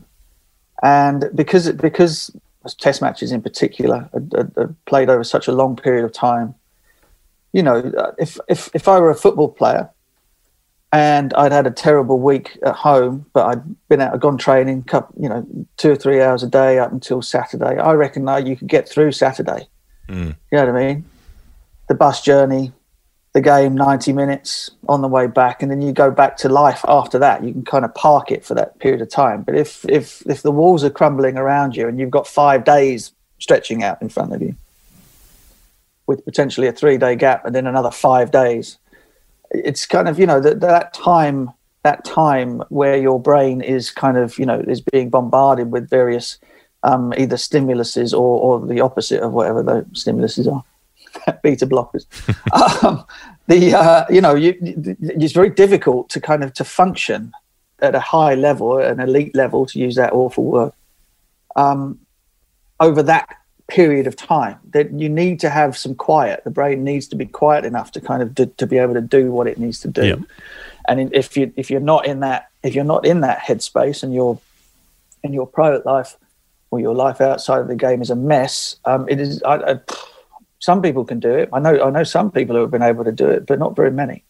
Do you think that might have a bit to do with the fact that for a lot of cricketers that in order to get that quiet, they turn to other vices? Take booze, for example. Again, you've been pretty open about the fact that you drank pretty heavily through that stage of your career. I mean, in the absence of being able to get clarity, it's like, well, I'll get it another way. I'll get it sort of at the bottom of a bottle or whatever it is, to use the cliche. Get quiet that way, at least. Get your bromides that way. Yeah, but it's also, I think also, you know, again, that era of cricket, you know, you listen to the guys talking who played in the 70s and 80s, there is not a story that doesn't end or begin with beer or, you know, being in a bar or whatever else it was. I mean, that was it. You know, I grew up with, you know, the old man and those teams or whatever. They was very social. You had the pub right next to the Oval, the Surrey Tavern. Me and my brother would be running around climbing over the brick walls while the team would be in there having a drink with the opposition after every day's play. It was just, you know, it was very much, you know, club cricket. Club cricket is entirely based around booze, isn't it? You know, the bars being open means that the clubs function. You get a jug for this, a jug for that. You know, it's all very much part of the culture. in terms of then using it as a way of, I found it very, very difficult to sleep. So, you'd have a few drinks in order to try and make that easier. But that would obviously, as we all know, that's a very bad way to try and get proper sleep, because you don't. So then you think you need more, and it perpetuates. But again, talk about the sort of reputational type things. I had the ability, in inverted commas, to kind of not have very much sleep, have a huge night out, and then turn up the next day like nothing had happened. And that became a sort of like a superpower. Yeah. Another one of those weird things where you where an objectively bad thing became something that people looked up to you for, very, very bizarre. But that was the time. That was how things were. Yeah. Well, just to go back to that relationship with your dad, did you get much of a chance when you were a kid to watch him play? Did you have that, moments that stand out of seeing him sort of being able to be the hero on the field? Because it's like seeing someone on stage when they're on the field, they become somehow more than human in some sort of way. But to be watching that, being your own father, I imagine would be, could be a very powerful experience, or might be something else. Yeah, it could be, but again, they were so. These guys were so familiar to me that that wasn't really the case. I remember meeting Larry Gomes and Viv when there was it was either a tour game or a sort of charity game where the West Indies team were over in maybe '84. I remember that was the first time I thought, whoa, these guys are something else.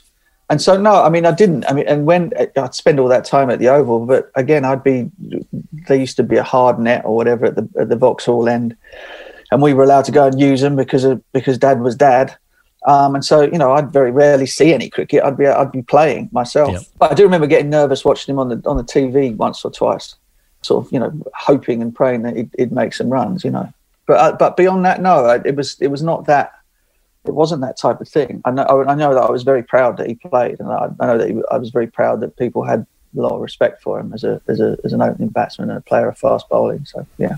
And I suppose that time in the wilderness that you had after getting omitted from the side in 99-2000, and then when you returned to it, you've talked about that sort of intense period working with your dad, who of course is an exceptional sort of highly regarded coach as well. It's not just a father-son thing, but from a technical perspective, able to get you back on track from being a second-team player remarkably at the start of 2001 to being a hero at Headingley later in that year. And again, you've talked in the past about how you found a way through in the in-between time to evaluate what cricket really was to you and lose a little bit of baggage, which meant that by the time you were recalled and got that second sustained opportunity, that you had that broader perspective. And maybe I wonder the extent to which that might have been achieved from your father, given you'd seen so much of him, but plays one test match and thus he sort of scaled that height. But it didn't make him any less a person or cricketer or father because he hadn't played 100 test matches. There's a way of threading it together there, right? I think so.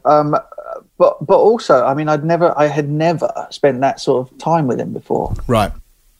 Never.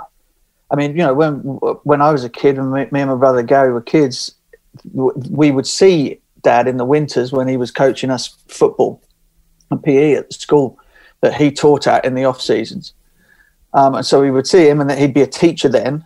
And then in the summers he'd be off playing. So so the only time I'd ever spent that sort of time with him, particularly around something that you would imagine that he'd have been in the garden throwing balls at me the whole time, it just wasn't the case. Right. So that the January to April time that we spent in 2001 was utterly unique in our relationship, and it worked because I was at such a low ebb that I said to him, do what you like, treat me like I've never played the game before, because I'm thinking about quitting because I'm hating it, and so but I want to give it one last shot. So I'm not, I won't fight you. Just, do what you like. You treat me like I'm a piece of putty and do what you want. And he did. It was literally, we went back to him teaching me how to pick the bat up properly, to grip the bat properly. He said he thought my grip had got too strong, hands too far around the back of the handle. I wasn't free enough in the way that meant that I wasn't free enough in the way that I could swing my arm. So he taught me how to pick the bat up. I played 27 test matches. You know what I mean? So where are we? 2001. So I'm how old? 29. Taught me how to stand, how to pick the bat up, how to grip it properly. All of these things. It went back as far as that. And I let him do it. I can imagine in different circumstances, there's no way on earth that would have happened. And he said that to me since. He said that he'd wanted to make the call, or he wanted to come and spend the time, but he just didn't see how I would take it. And I wouldn't have taken it well if he'd have sort of said to me in the middle whilst I was still playing for him, I actually don't think you're doing this very well.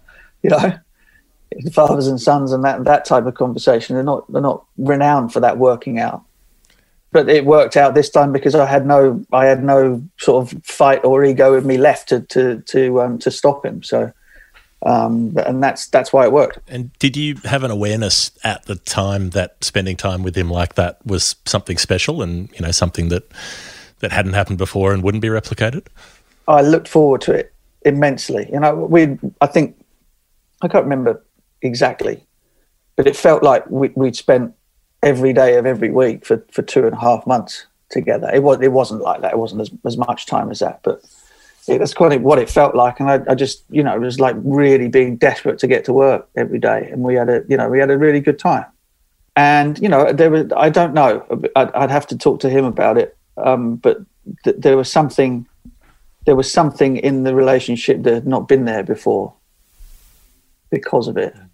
And, and at the end, I remember vividly being told sort of after, so, this is obviously the lead up to 2001 and the Headingley innings, was that he'd been in tears on the TMS had managed to get him on the phone at the end of the game, and he was and he was crying on the radio, So it was really special, and it never really happened again. I mean, we had a pretty frosty old time of it as captain and coach at the Oval back in 2000, where conversations went back to being father and son, stubborn and cranky. So yeah, I mean, I think I'll look back forever on that as being an incredible time with him. We often like talking to people on this show about their perfect day, the one day when everything clicks and when the game was never better for them. Well, chasing 315 on the final day at Leeds, the ground where you made your first test ton, but 3 years on from that, an unbeaten 173 faultless, flawless innings where you were at your most fluent and all the rest of it. I mean, I don't suppose you would have had a chance to have thought about your dad too much when you were in the middle, but after that, obviously hearing his response on radio, but getting the chance to, I suppose, realise this had been building from the work you've been doing with him, and you're able to experience that, not just for you, but for him as well. Yeah, I mean, the one regret I have about that day is that I didn't mention it. The whole thing was just so bizarre. So post-match interviews, etc., etc. Now, if you look at the way that the guys are when they do man of the match appearances, or the captains are talking about matches that they've won or lost and whatever, and how magnanimous everybody is, and how much less self-absorbed people are when they're talking. Generally, not everyone, but generally. And that's the one regret I have about that day, was that I didn't mention him by name or mention what we had done leading up to that in the post-match stuff. But I didn't really understand what had happened, to be fair. I mean, I knew that I'd been playing well in the series up until that point, and felt like I owed it to myself, and owed it to the team to kind of make a bit more of, because it was a struggle. We were getting battered as always, to make more of the form that I was in. But to play like that against that bowling attack was the sort of stuff that dreams are made of. And so it didn't occur to me that it had happened directly, and there is no equivocation about it, directly because of what we'd done in those months. All of the things that we'd spoken about, all of the gifts that he'd sort of given me in terms of freedom of the bat swing, freedom of being able to access all different parts of the park, being more solid in defence, footwork, all of those things were a direct result of what we'd done. So I bought him a very expensive watch at the end of that summer to say thank which I think he's lost. Terrible with watches, my old man. But anyway, it's just it's one of those things. It was again, I don't know how many people get the chance to, and the innings itself and the day, been there and spoken about it so often. It bores me now, but the chance to have done something and spent that time with a family member, somebody you've been that close to, and have it pay dividends to that degree. I know people have sort of coaching relationships, tennis players and whatever, or you have caddies and the family members and all those types of things. But this was a little bit like, I'm guessing this is where the tears came from. It was a little bit like teaching your little boy to kind of to ride a bike and watching them ride off into the distance. It was that type of thing. Yeah. So yeah, I'm forever grateful for that. And there's something symbolic there with the watch being gone about the time that you share together and that you don't get back once it's gone. Well, yeah, absolutely. And like I said, I don't think nothing has ever. We've never ever been that sort of tied in or close or whatever since then. It was that period, and it was incredible. And now we just take the mickey out of each other on WhatsApp every day, like most people do. And I suppose thus begins this second stanza of your international career from the 2001 Ashes onwards. But it's kind of hard to get into that without the diversion at the end of the 01-02 tour when you're in New Zealand and you receive the utterly tragic news that Ben Holyoake passes away, of course, teammate at Surrey and a family, you've grown up with the Holyoakes, as you said.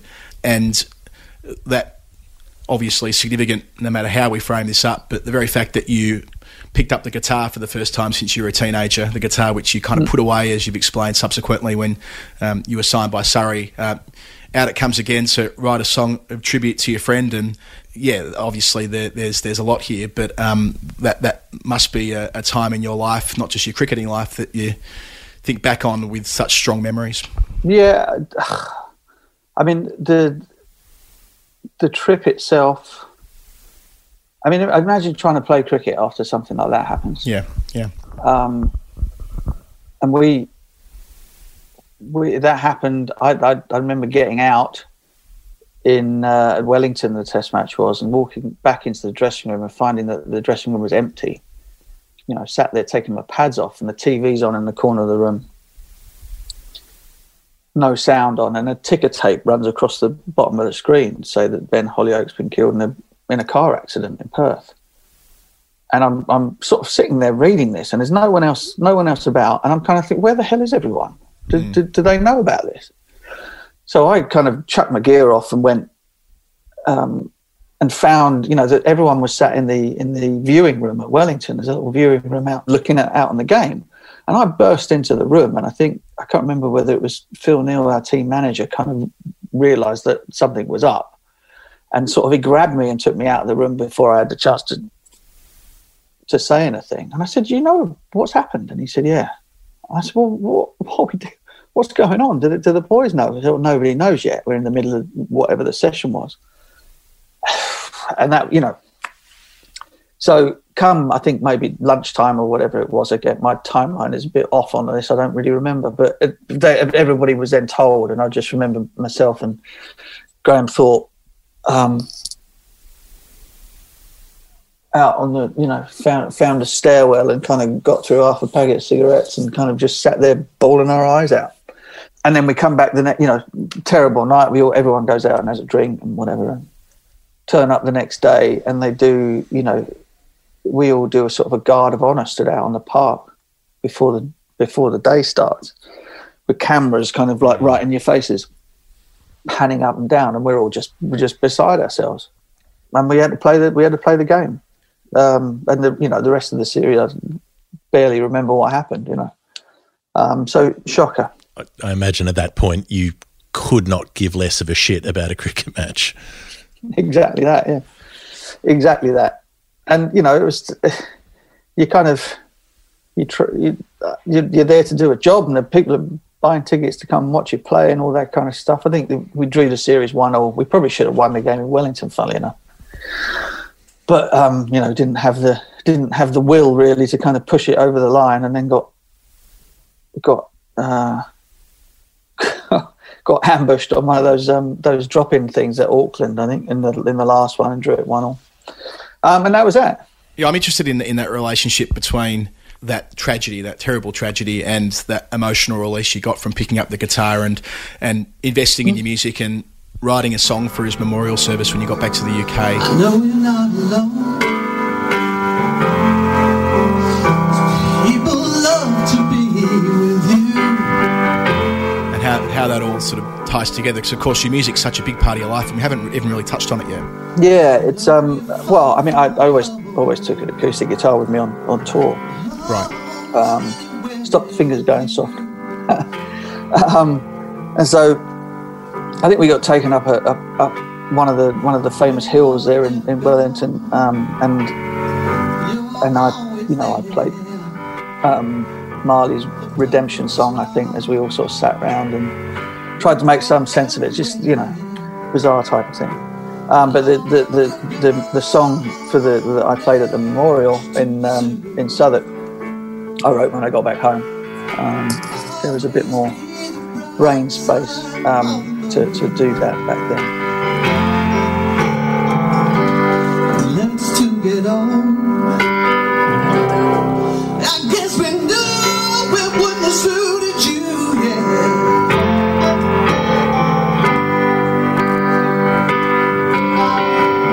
There's a story left untold. You can make it up between the two of you. And the wonderful thing about that was that I ended up in a recording studio. We made a recording of it and sold it to raise money for the Ben Hollyoak Fund. And then John and Daria, Adam and Ben's mum and dad, asked me if I'd play it for them at the big memorial service in Southwark Cathedral, which was one of the more terrifying things you would ever do. Although you're gone too soon, you'll always be the bright side of the moon. So we welcomed you up to the sky,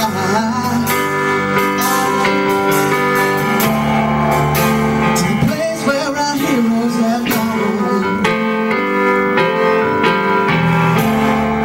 Did you know just how far you could fly? Did you know that our love was so strong?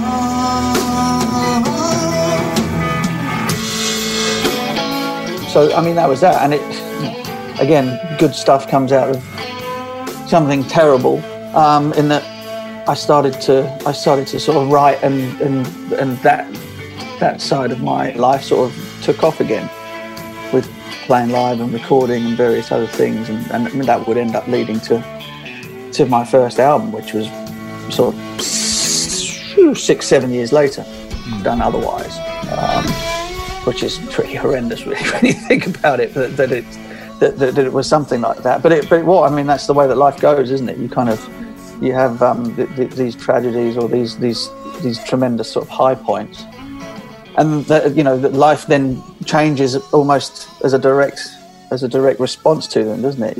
Either in terms of opportunity or in terms of something not good happening. That's just the way that it is, and you're always sort of hostage to fortune in that way. I think that's one of the most interesting things about everything, isn't it? About life, is that you're never really sure, you never really know. You can have a plan and you can decide that this is what I want to do, or this is how I want to spend my life. This is the way that I'm going to make my living, etc. But sometimes circumstances pop in, and events get in the way, either for better or for worse. Yeah, there's the chain of cause and effect that you can predict, and that you can anticipate and put into place. But then there are the causes and the effects that you can never anticipate.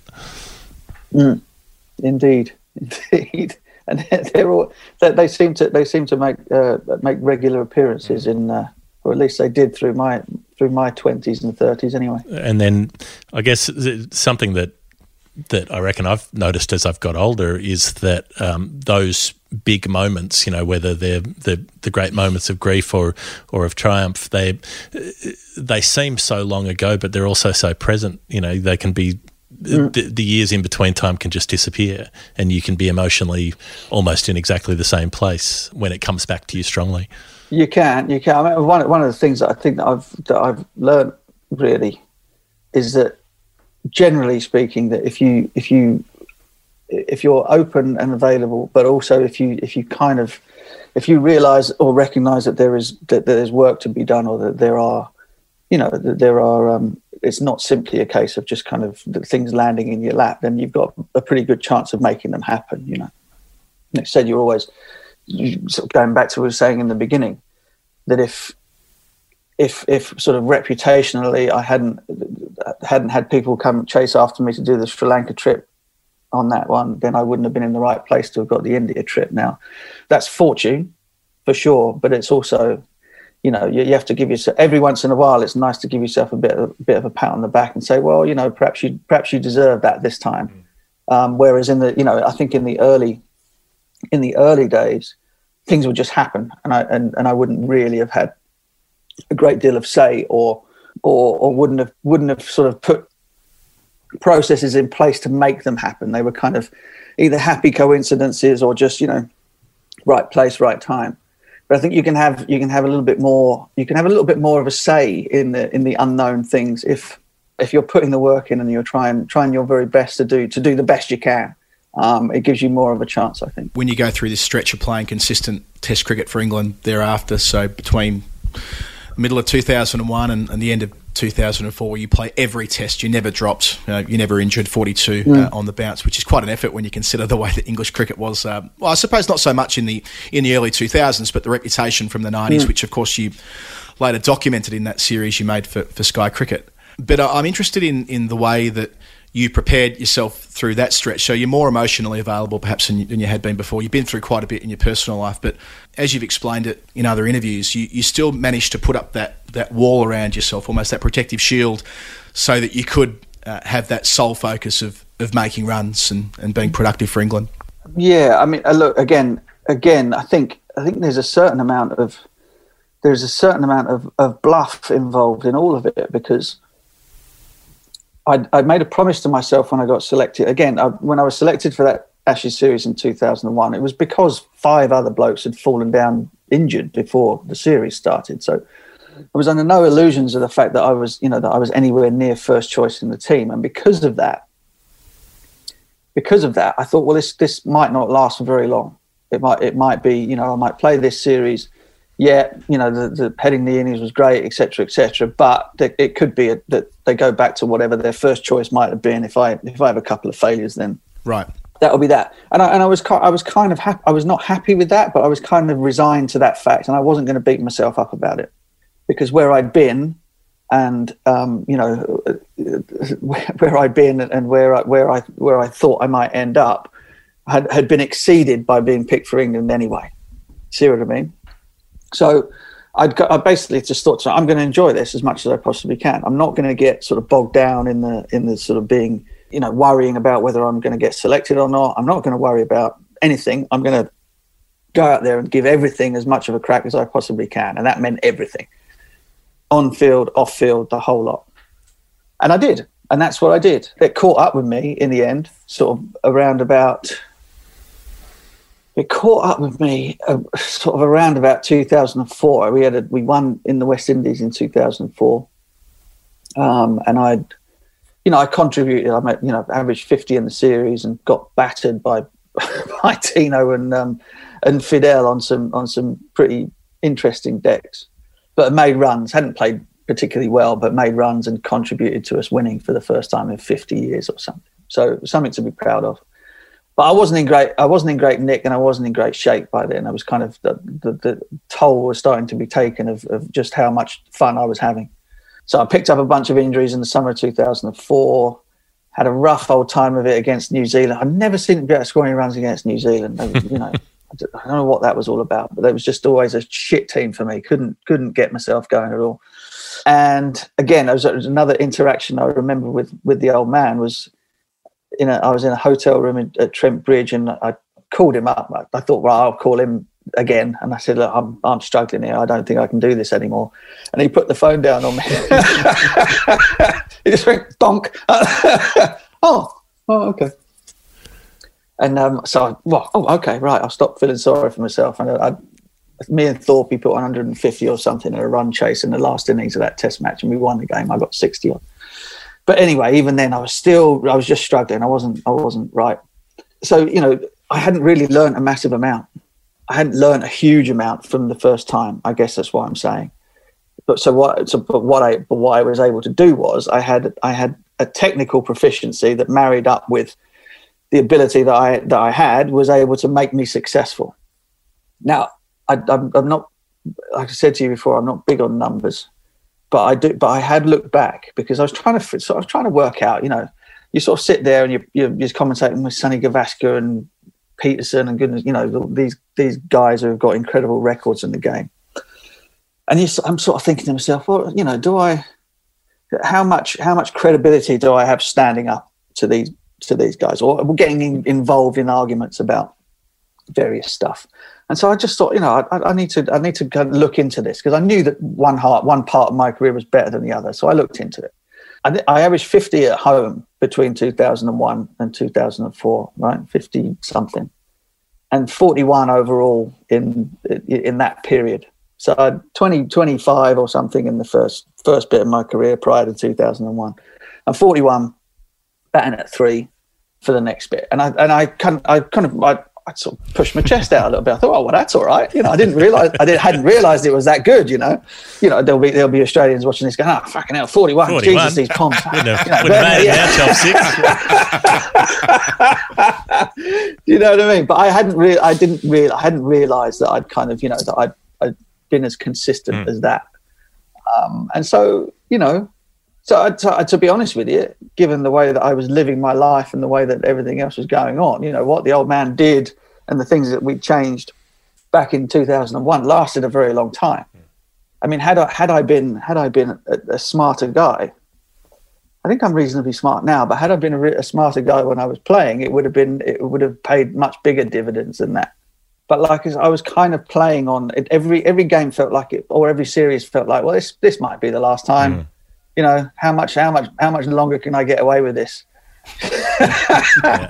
And that's what I did. And so again, sort of regrets or whatever. I think I should have been a better player than I was, or I should have been more productive than I was. But my life and the way that I was living it, and just kind of got in the way. I was never as focused on it as I ought to have been.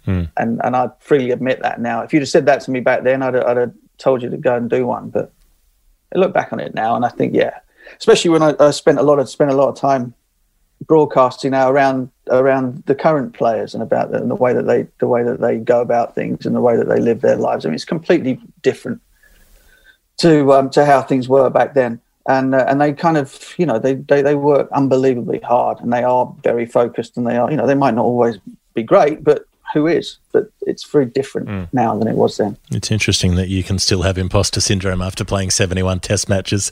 Be like, I wasn't that good. I could have been much better. Well, I mean, no. Listen, I was as good as I could have been, given everything else. But it didn't. See, it never felt, and this is a massive failing on my part. It never felt as though it was that it was that serious. I never really treated it with the respect perhaps that it deserved. And who knows, if I had done, I might have driven myself nuts and been worse. Might have been worse. But I might have been. But the way it finishes up, there's like a lot of, most sporting careers don't get a big farewell and a parade and all the rest of it. And there's sort of a metaphor for death, I suppose, in that it stops for you. Every time you get out, there is. Every time you're dismissed, it's like a little death, isn't it? Although the French call a little death something else. Not in quite a satisfying way.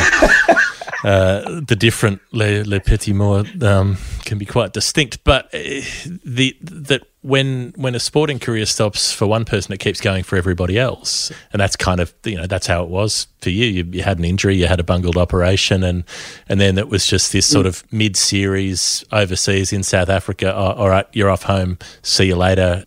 No fanfare, and that's it. Yeah, pretty much.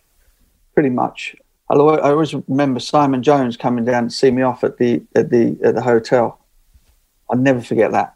Jones is a great man. I mean, we obviously had a similar thing happen with him at Brisbane, where we thought we might never see him again. And I think he remembered that, and he came and saw me off at the not at the airport, but at the hotel. And that was it. I was done. And maybe I wonder if maybe in my mind I knew that. There was an Ashes series coming up, 2005. I didn't, I had to have the operation didn't happen in the end until sort of the middle of February, or it was February the 13th, which was the day before Valentine's Day. And I didn't recover from it until late August. And even then I had to have it done again. So maybe I knew when I left South Africa, I don't know. Maybe I kind of had an inkling that this was going to take more than I had in me at the time to kind of to come back from. But I mean, it's so then you watch that series 2005, most of it as a fan. Wasn't playing myself. It was my benefit year actually at the Oval, so I was kind of doing events and trying to make a few quid for retirement, you know. And I remember just watching the cricket, just being spellbound as everybody else was by this incredible series. And then the sort of the realization, the Trafalgar Square day was kind of like, oh my God, Christ, I that should have been me. I should have been there, you know. Well, you foreshadowed it. You foreshadowed it in 2003. I'll read a quote to you from 2003 when you're kind of, in the middle of the team. We've sat down together and thought, imagine how big the bunch of players who win the Ashes will be. The country's so hungry for it. You wouldn't have to do anything for the rest of your life. It'll be just like the boys of 1966. Is that what I said? You said that. You essentially foreshadowed what it would be like in 2005 for that group of players. Yeah. You know, the 1966 comparison is right there in the Trafalgar Square open top bus and the way that team's deified. I mean, really, even to this day, isn't it? If you're a member of the 05 squad, even a bit player, and you sort of, this mirrors a part of the chat we had with Nas, I suppose, in a way, that you and he were part of the teams that laid the foundation for that success in 2005, yet you weren't able to be there. Now, Nas was fairly phlegmatic about the whole thing, saying that his career ended when it did and that was cool, but you being a fraction younger and you having been there just before, I mean, it must be tough knowing that you were kind of within touching distance of being part of that team, having been part of another type of team that's remembered in a slightly different way. Yeah, but again, and I can remember the exact moment that dawned on me as well. I was in a dressing room at Edgbaston playing or trying to play in a 4-day game up there when that whole thing was happening. And I remember watching it on the TV, and I had to get myself out of the room because I started to well up, because that was the moment that I realised, crap, missed out on that. That's interesting that I'd said that before. I'm not as daft as I look, am I? But there we go. But during the series itself, it was kind of like, it was just so gripping. It never really occurred to me to think about it from that point of view. But when it was over, but who knows? If I'd played, we probably would have lost. It would have gone differently. You might have won more convincingly, and then it wouldn't have been as exciting and wouldn't have been as memorable. So it had to be a close result. That's your story, and I'm sticking to it. Yeah. But maybe someone like Simon Jones, who did play in that series but never played again. He's probably someone who got burned by cricket as well. He's not someone who's getting paid big money to lead the commentary on different channels and all the rest of it. He's kind of been is outside, nowhere near the limelight and all the rest of it. So maybe being there doesn't necessarily change that. No, maybe not. I mean, I think the one thing that you can almost taste and remember are the victories. I don't know. I wonder. I'd be interested to know if that's the same for the Australian teams that I played against, because, Christ, they won so often. It must have been boring. But I can remember. I can sort of smell the celebrations in the West Indies after winning down there. I can, those things jump out at you and stay with you for a long time. And if there's one thing that I miss about playing, really, it's kind of that. I don't really miss much else, but I do miss the wins and those shared times that you have when the euphoria is just out of this world. So for 2005, well, if the guys can remember any of it, Sure, it was bloody good. You said something at the start of the chat about sort of not missing dressing rooms as such, which I suppose informs why you went to the broadcast side as opposed to the coaching side, which is often a decision that players need to make when their playing careers finished, as yours did in 2009. But I loved something you said on Twitter last week about your passion is for the game and not having a dog in the fight helps you with that, not feeling... I mean, you're a former England player and no one's questioning your patriotism, but when you're working in cricket, your focus is on the game at large, capital G, as opposed to whether, England have a good session or not. Your emotional tie-up now with cricket is about the love of the 22 yards in the middle. The great game of and cricket. I think that's sort of... but there's a nice way of sort of evaluating that, isn't it? That all that you went through as a player and all that you've seen as a broadcaster, you've still got that passion that you probably had as a little boy in that Surrey dressing room. Yeah, exactly that. And I think what I'm doing now allows me to feel that way about it. One of the things I felt at the end of my playing career was that I was so emotionally involved and caught up in who was winning and who was losing. I was captain of Surrey. We were having a pretty shocking time towards the back end of the first decade of the 2000s. And you just carry that with you. That would hurt in ways that I didn't want to experience anymore. And I was starting to hate the sport because of it, because it just wasn't, I didn't enjoy feeling as sort of culpable or as emotionally tied up in those wins and losses. It was my identity, I suppose, so Surrey County Cricket Club, and so I perhaps felt it more keenly than I might have done if I was doing another job somewhere else.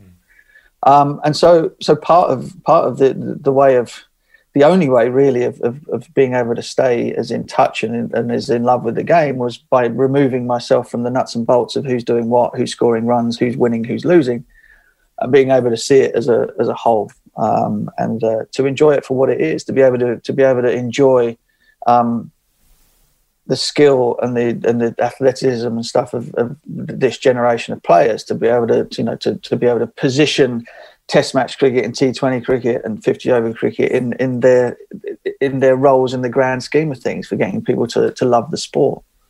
And you can't do that if you're playing, or I don't think you can, or I wouldn't have been able to, put it that way. I can only speak for myself. But as a broadcaster, you can do all of those things, and you can cheerlead as well. I mean, but you're cheerleading for the sport. You're not cheerleading for a team. You're cheerleading for the game itself.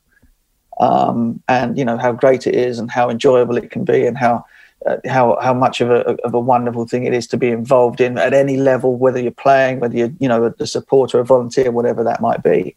It's given me an incredible life, and to be able to say to other people that it can do the same for you if you're open enough to it, that is a great gift, I think. Yeah, and this stood out to me last year when coming on your debate program, that your interest, intricate interest, if you like, in the nuts and bolts of the workings of the game behind the scene, and the strength of the administration and so on. That's not something you'd necessarily get from a broadcaster who, and this is kind of that this cliche we almost referred to earlier, isn't it? The former player who talks about how they would have done it had they been playing then, and doesn't have a broader frame of reference. But the very fact that you're called upon to host that debate show and to talk about the game far more broadly, it reflects your interest in the health of it, as you say, not just being emotionally wrapped up in wins and losses. Yeah, absolutely. And again, without that sort of broader remit, I wouldn't enjoy it so much anyway. I tend to sort of like try and stick my nose into all parts. Perhaps not be as informed about everything as you possibly can, but trying to know what's going on. Having a broad outlook in the game itself, and again, try to bring people into it. The sport needs that. The sport doesn't need people carping and bitching and saying how much better they would have done it 30 years ago. Yeah, no sport needs that. No sport has that, I think, to the extent perhaps that cricket does at times. And so the job is to look forward a little bit. To be impressed by and to marvel at what these guys can do now that they couldn't do before. I mean, I think that's a far more interesting frame of reference than talking about what they can't do now. as opposed to what they could do before. I mean, who cares? It doesn't matter. It doesn't matter. And mate, I have an incredible amount of respect for the sort of the history of the game and the feats and the numbers of the players gone by. Don't get me wrong. I know all that. I used to know all that as a kid. I used to spend hours with bloody scorebooks and things and looking through. I was a complete nuffy. That got wiped out pretty quick. Don't know what that was. Probably being drinking age. I don't know. But anyway, I did all that stuff. So I have an incredible amount of respect for the guys who have gone before. But they've gone, as I did, and as the next lot will. The game continues, doesn't it? Yeah, the world doesn't stop. It's interesting that you've always been pretty politically engaged and not shy about having an opinion politically, whereas like a lot of people in sports broadcasting tend to just stay on the fence because they don't want to say the wrong thing and alienate any part of their audience or whatever it might be. So you already had that had been part of your makeup for a while, and then last year when the I don't know if it had. I don't know if it had. Sorry, I didn't mean to cut you off, but I don't think probably prior to 2016, I don't think I'd ever really kind of been. Well, I certainly wasn't out in terms of sort of any political leaning, and I don't think I was ever really that bothered. But I kind of. It's a little bit like, you spy on injustice. It doesn't matter who you're working for or whether or not it might impact you negatively down the line. You just say what you think is happening. That's all. Yeah.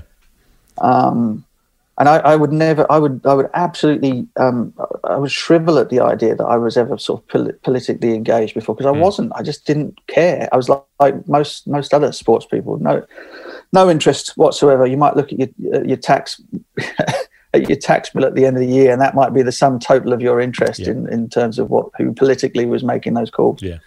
But a lot of things have happened in the last 4 or 5 years, and whereby you just think, well, how the hell can you possibly sit on the fence with things like the things we've been witnessing in the last 4 or 5 years? And that's, sometimes I think to myself, for God's sake, just leave it alone. But hopefully I'll leave it. Maybe we should all leave it alone when things are less crappy. Yeah.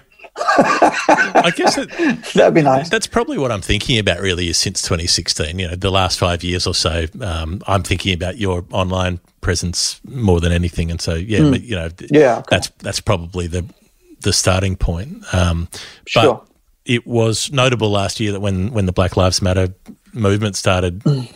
Becoming more of a thing in Britain and more of a thing in cricket, that you had a prominent place a prominent part to play in that. Your mother was Jamaican, and that didn't necessarily feel like it had been a huge part of your story publicly before, but you were happy to step into that, into the arena once that. Yeah. Once people needed to talk about that, or once the pressure was on to talk about it. Yeah, I guess so. I mean, I guess it's kind of like, well, I could sort of just allow, my life's pretty good. I haven't really been adversely affected by the fact that I'm mixed race. My mum is an incredible human. Being sort of a Black Jamaican married to a white English boy back in the 70s was not straightforward. But she and my dad always kind of sort of were able to kind of take care of us shield us from the worst of that when we were growing up. And so, my experience is genuinely a positive one. I'm incredibly proud of my Jamaican heritage. And it hasn't really caused me any problems. But I know that is not the case for many other people. And so because I'm able to sort of either articulate, or just because I have the platform from time to time of being on the TV and I'm asked about it, then I won't shy away from it. I think one of the things that I find extraordinary actually is that people find it so difficult to kind of put themselves into other people's experiences, and think that just because I haven't had this thing happen to me, or just because I've never seen it, that it doesn't exist. And it's bizarre. It seems incredible to me that people can have that that point of view whereby if I haven't seen it, it hasn't happened type thing. Or if I didn't know what I was looking for, it hasn't happened. It doesn't kind of, and so I think it's important to kind of to be able to listen to people's experiences and perhaps put two and two together. You're not always going to be presented with the fait accompli. Oh, here it is. I can see it now. A certain amount of reading between the lines is necessary every once in a while. Yeah, sort of almost like acknowledging your privileged, dare I use that loaded term, position in society, having been a former professional athlete and having that platform that you're perhaps less likely to experience the worst of it. And I think that was a theme of a lot of cricketers last year when the Black Lives Matter conversation was at its peak, if you like, and certainly the vodcast which you're involved in hosting that Sky Cricket put out, and I would call it activism that Sky Cricket did in a really positive way around that first Test match at the EGS Bowl. I mean, it was you could have shouldered arms to that had you seen fit to do so, but there weren't many people shouldering arms. So I think most people were able to acknowledge that, yes, whilst they might sit in a slightly more privileged position, they weren't able to let this one go by.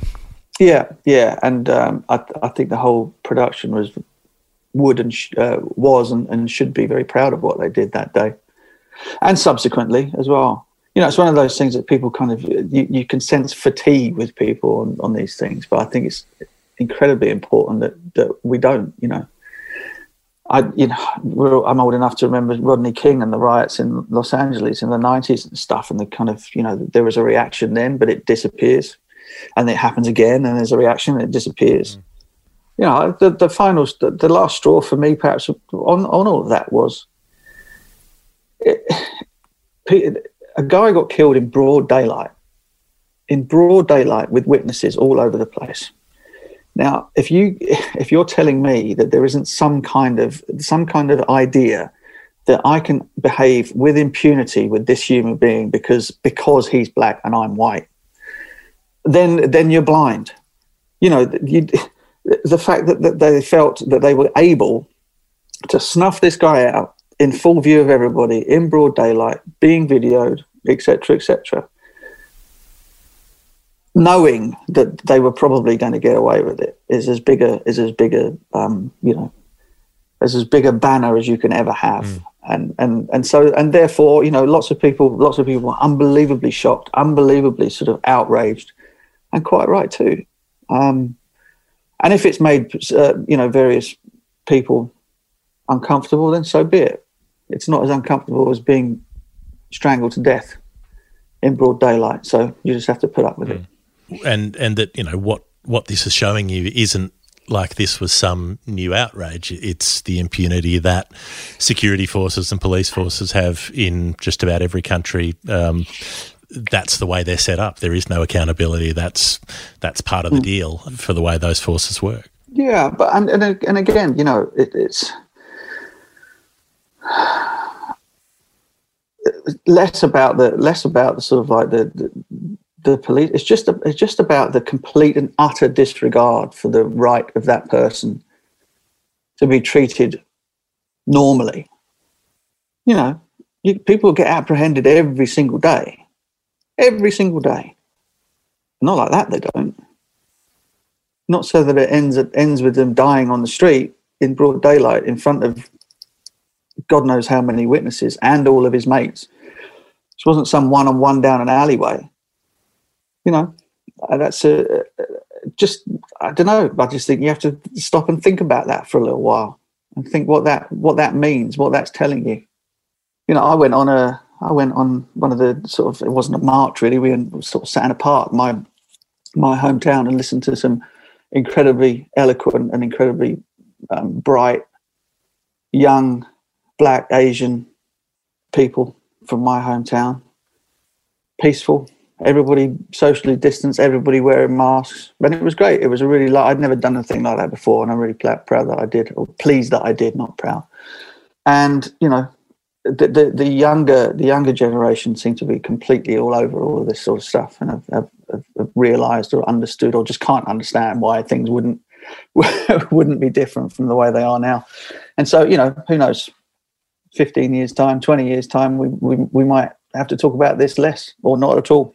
Yeah, let's hope so. And I suppose between times you don't just have the microphone as a commentator and your social media platforms to talk. You've also got your art and your music, and you're still creating. You've still got that inspiration that's fueling you making a lot of music. Yeah, absolutely. Yeah, so I think we're about a month or so away from releasing another 4 tracks on an EP with a view of putting out an album in October, November. So yeah, the writing is good. I mean, that's one of the incredible things about this, about being in lockdown and all the other kind of stuff. That there's not much else to do but sort of be creative. Obviously, look after the little ones and whatever. And when you get 5 minutes, disappear off to the shed and go and write. Read, write. It's all good. We might let you get back to doing just that. Nice place to leave it. Mark Butcher, you've been just a fantastic guest. Thanks for sharing so many of your experiences in a remarkable life in cricket, and may they continue for many decades to come. Cheers, gents. Thank you. Thanks very much.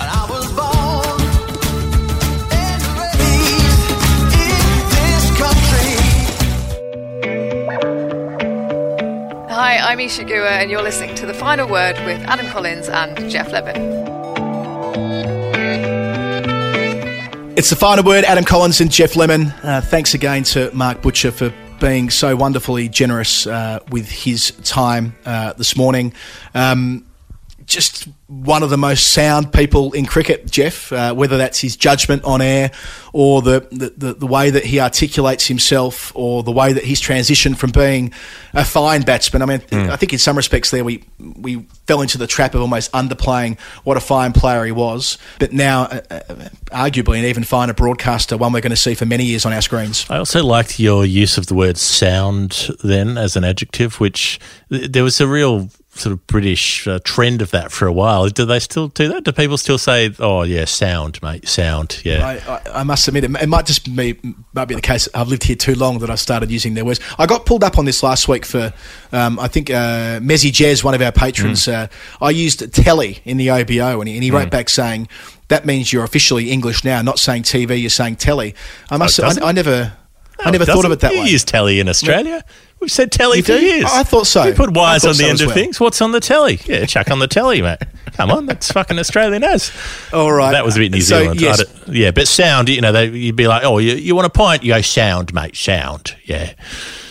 I'll take it on notice. I'll find out. You tell me, am I sounding too English at the moment? Probably not with this. I don't think it's current. Melbourne I reckon it was a previous British thing. I reckon it's like a 20 years ago sort of British word, ask Felix White. He'd know. Noted.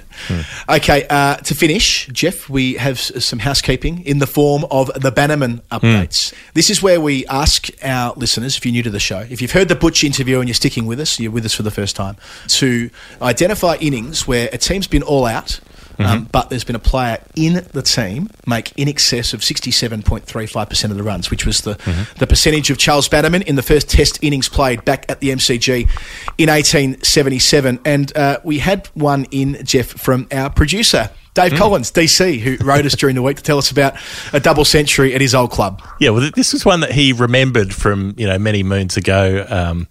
For whatever reason, it stayed in his mind, which I suppose it would stay in your mind. And this is in a 2 innings match, batting second. Mornington have made 319, and then chasing in an all out effort, chasing that I don't want to give this away, but, you have to at this point. It falls just short. This is P. Bradley. I don't know the first name of P. Bradley, but I'm just going off the scorecards here, who made an even 200 runs. The next best score was 29. The next best score after that was 16. There were half a dozen scores in double figures. And P. Bradley was, I reckon, the second last player to get out. And they ended up making 310. So they fell 10 runs short of the chase, with one player having made 200 out of 310, which is, I think, just shy of Bannerman. I reckon that's about 65%. But it's worthy of a mention in that this was in the second innings after P. Bradley had bowled 36 overs in the first innings and taken 4 wickets. No one else bowled more than 12. So presumably a spinner came on and twirled through 36 overs while they made 7 for 319 and then came out and peeled off an even 200 runs in the chase that fell short. Losing that game, you would feel a little justified in being shitty at your teammates that no one else did anything. Yeah, P. Bradley's definitely carried the team on his back. DC, let us know what his first name is. And the second one here is from Dan O'Connell, not the Dan O'Connell pub cricket team that you played for with distinction, Jeff, but our patron, Daniel O'Connell, who let us know that on the weekend, Lockie Wade from St Berners Cricket Club scored 84 out of their third 11's 118, an innings that included 2 sixes and his highest score in a career that spanned over 100 matches. It's also worth noting that he batted at number 10 the week before. So I reel up yours to the skipper when he peeled off 80-odd. Unfortunately, though, there was a twist. Dan wrote us a subsequent email after looking at the card in greater depth to realise they only lost 9 wickets. The number 11 stuck around for 3 balls to get some red ink alongside Lockie Wade, who also was unbeaten on 84. So that means that despite being 71.2%, a contender, a qualifier, it doesn't meet the bill because it wasn't all out. So well played, Lockie. More of it, but and thanks to Dan for bringing it to our attention and correcting the record. That was good of him, but not quite there. So the key point here is if you have Bannermans, and I'll tell you what, we've got an absolute beauty coming up on Storytime this week from Thomas Melia, who is perhaps my favourite Bannerman ever, dare I say. Apart from the original Charles himself, will be with us. I'll reveal all on Saturday when we return for Storytime. So between times, get your nominations in from club cricket, park cricket, community cricket, whatever it is. We want to know any batter, 67.35% or better. We need to know about them on the final word, Jeff. Yeah, that 71%. Good effort. We will do all of that and more on the weekend show on the Storytime. Other than that, we have our weekly show, which is like this one, where we talk about cricket or interview people and do things of that nature, which usually comes out on a Wednesday. Sometimes it moves around a bit, but, you know, you don't want to be too predictable in these times. So if you're new to the show and you've listened all the way to the end, well done.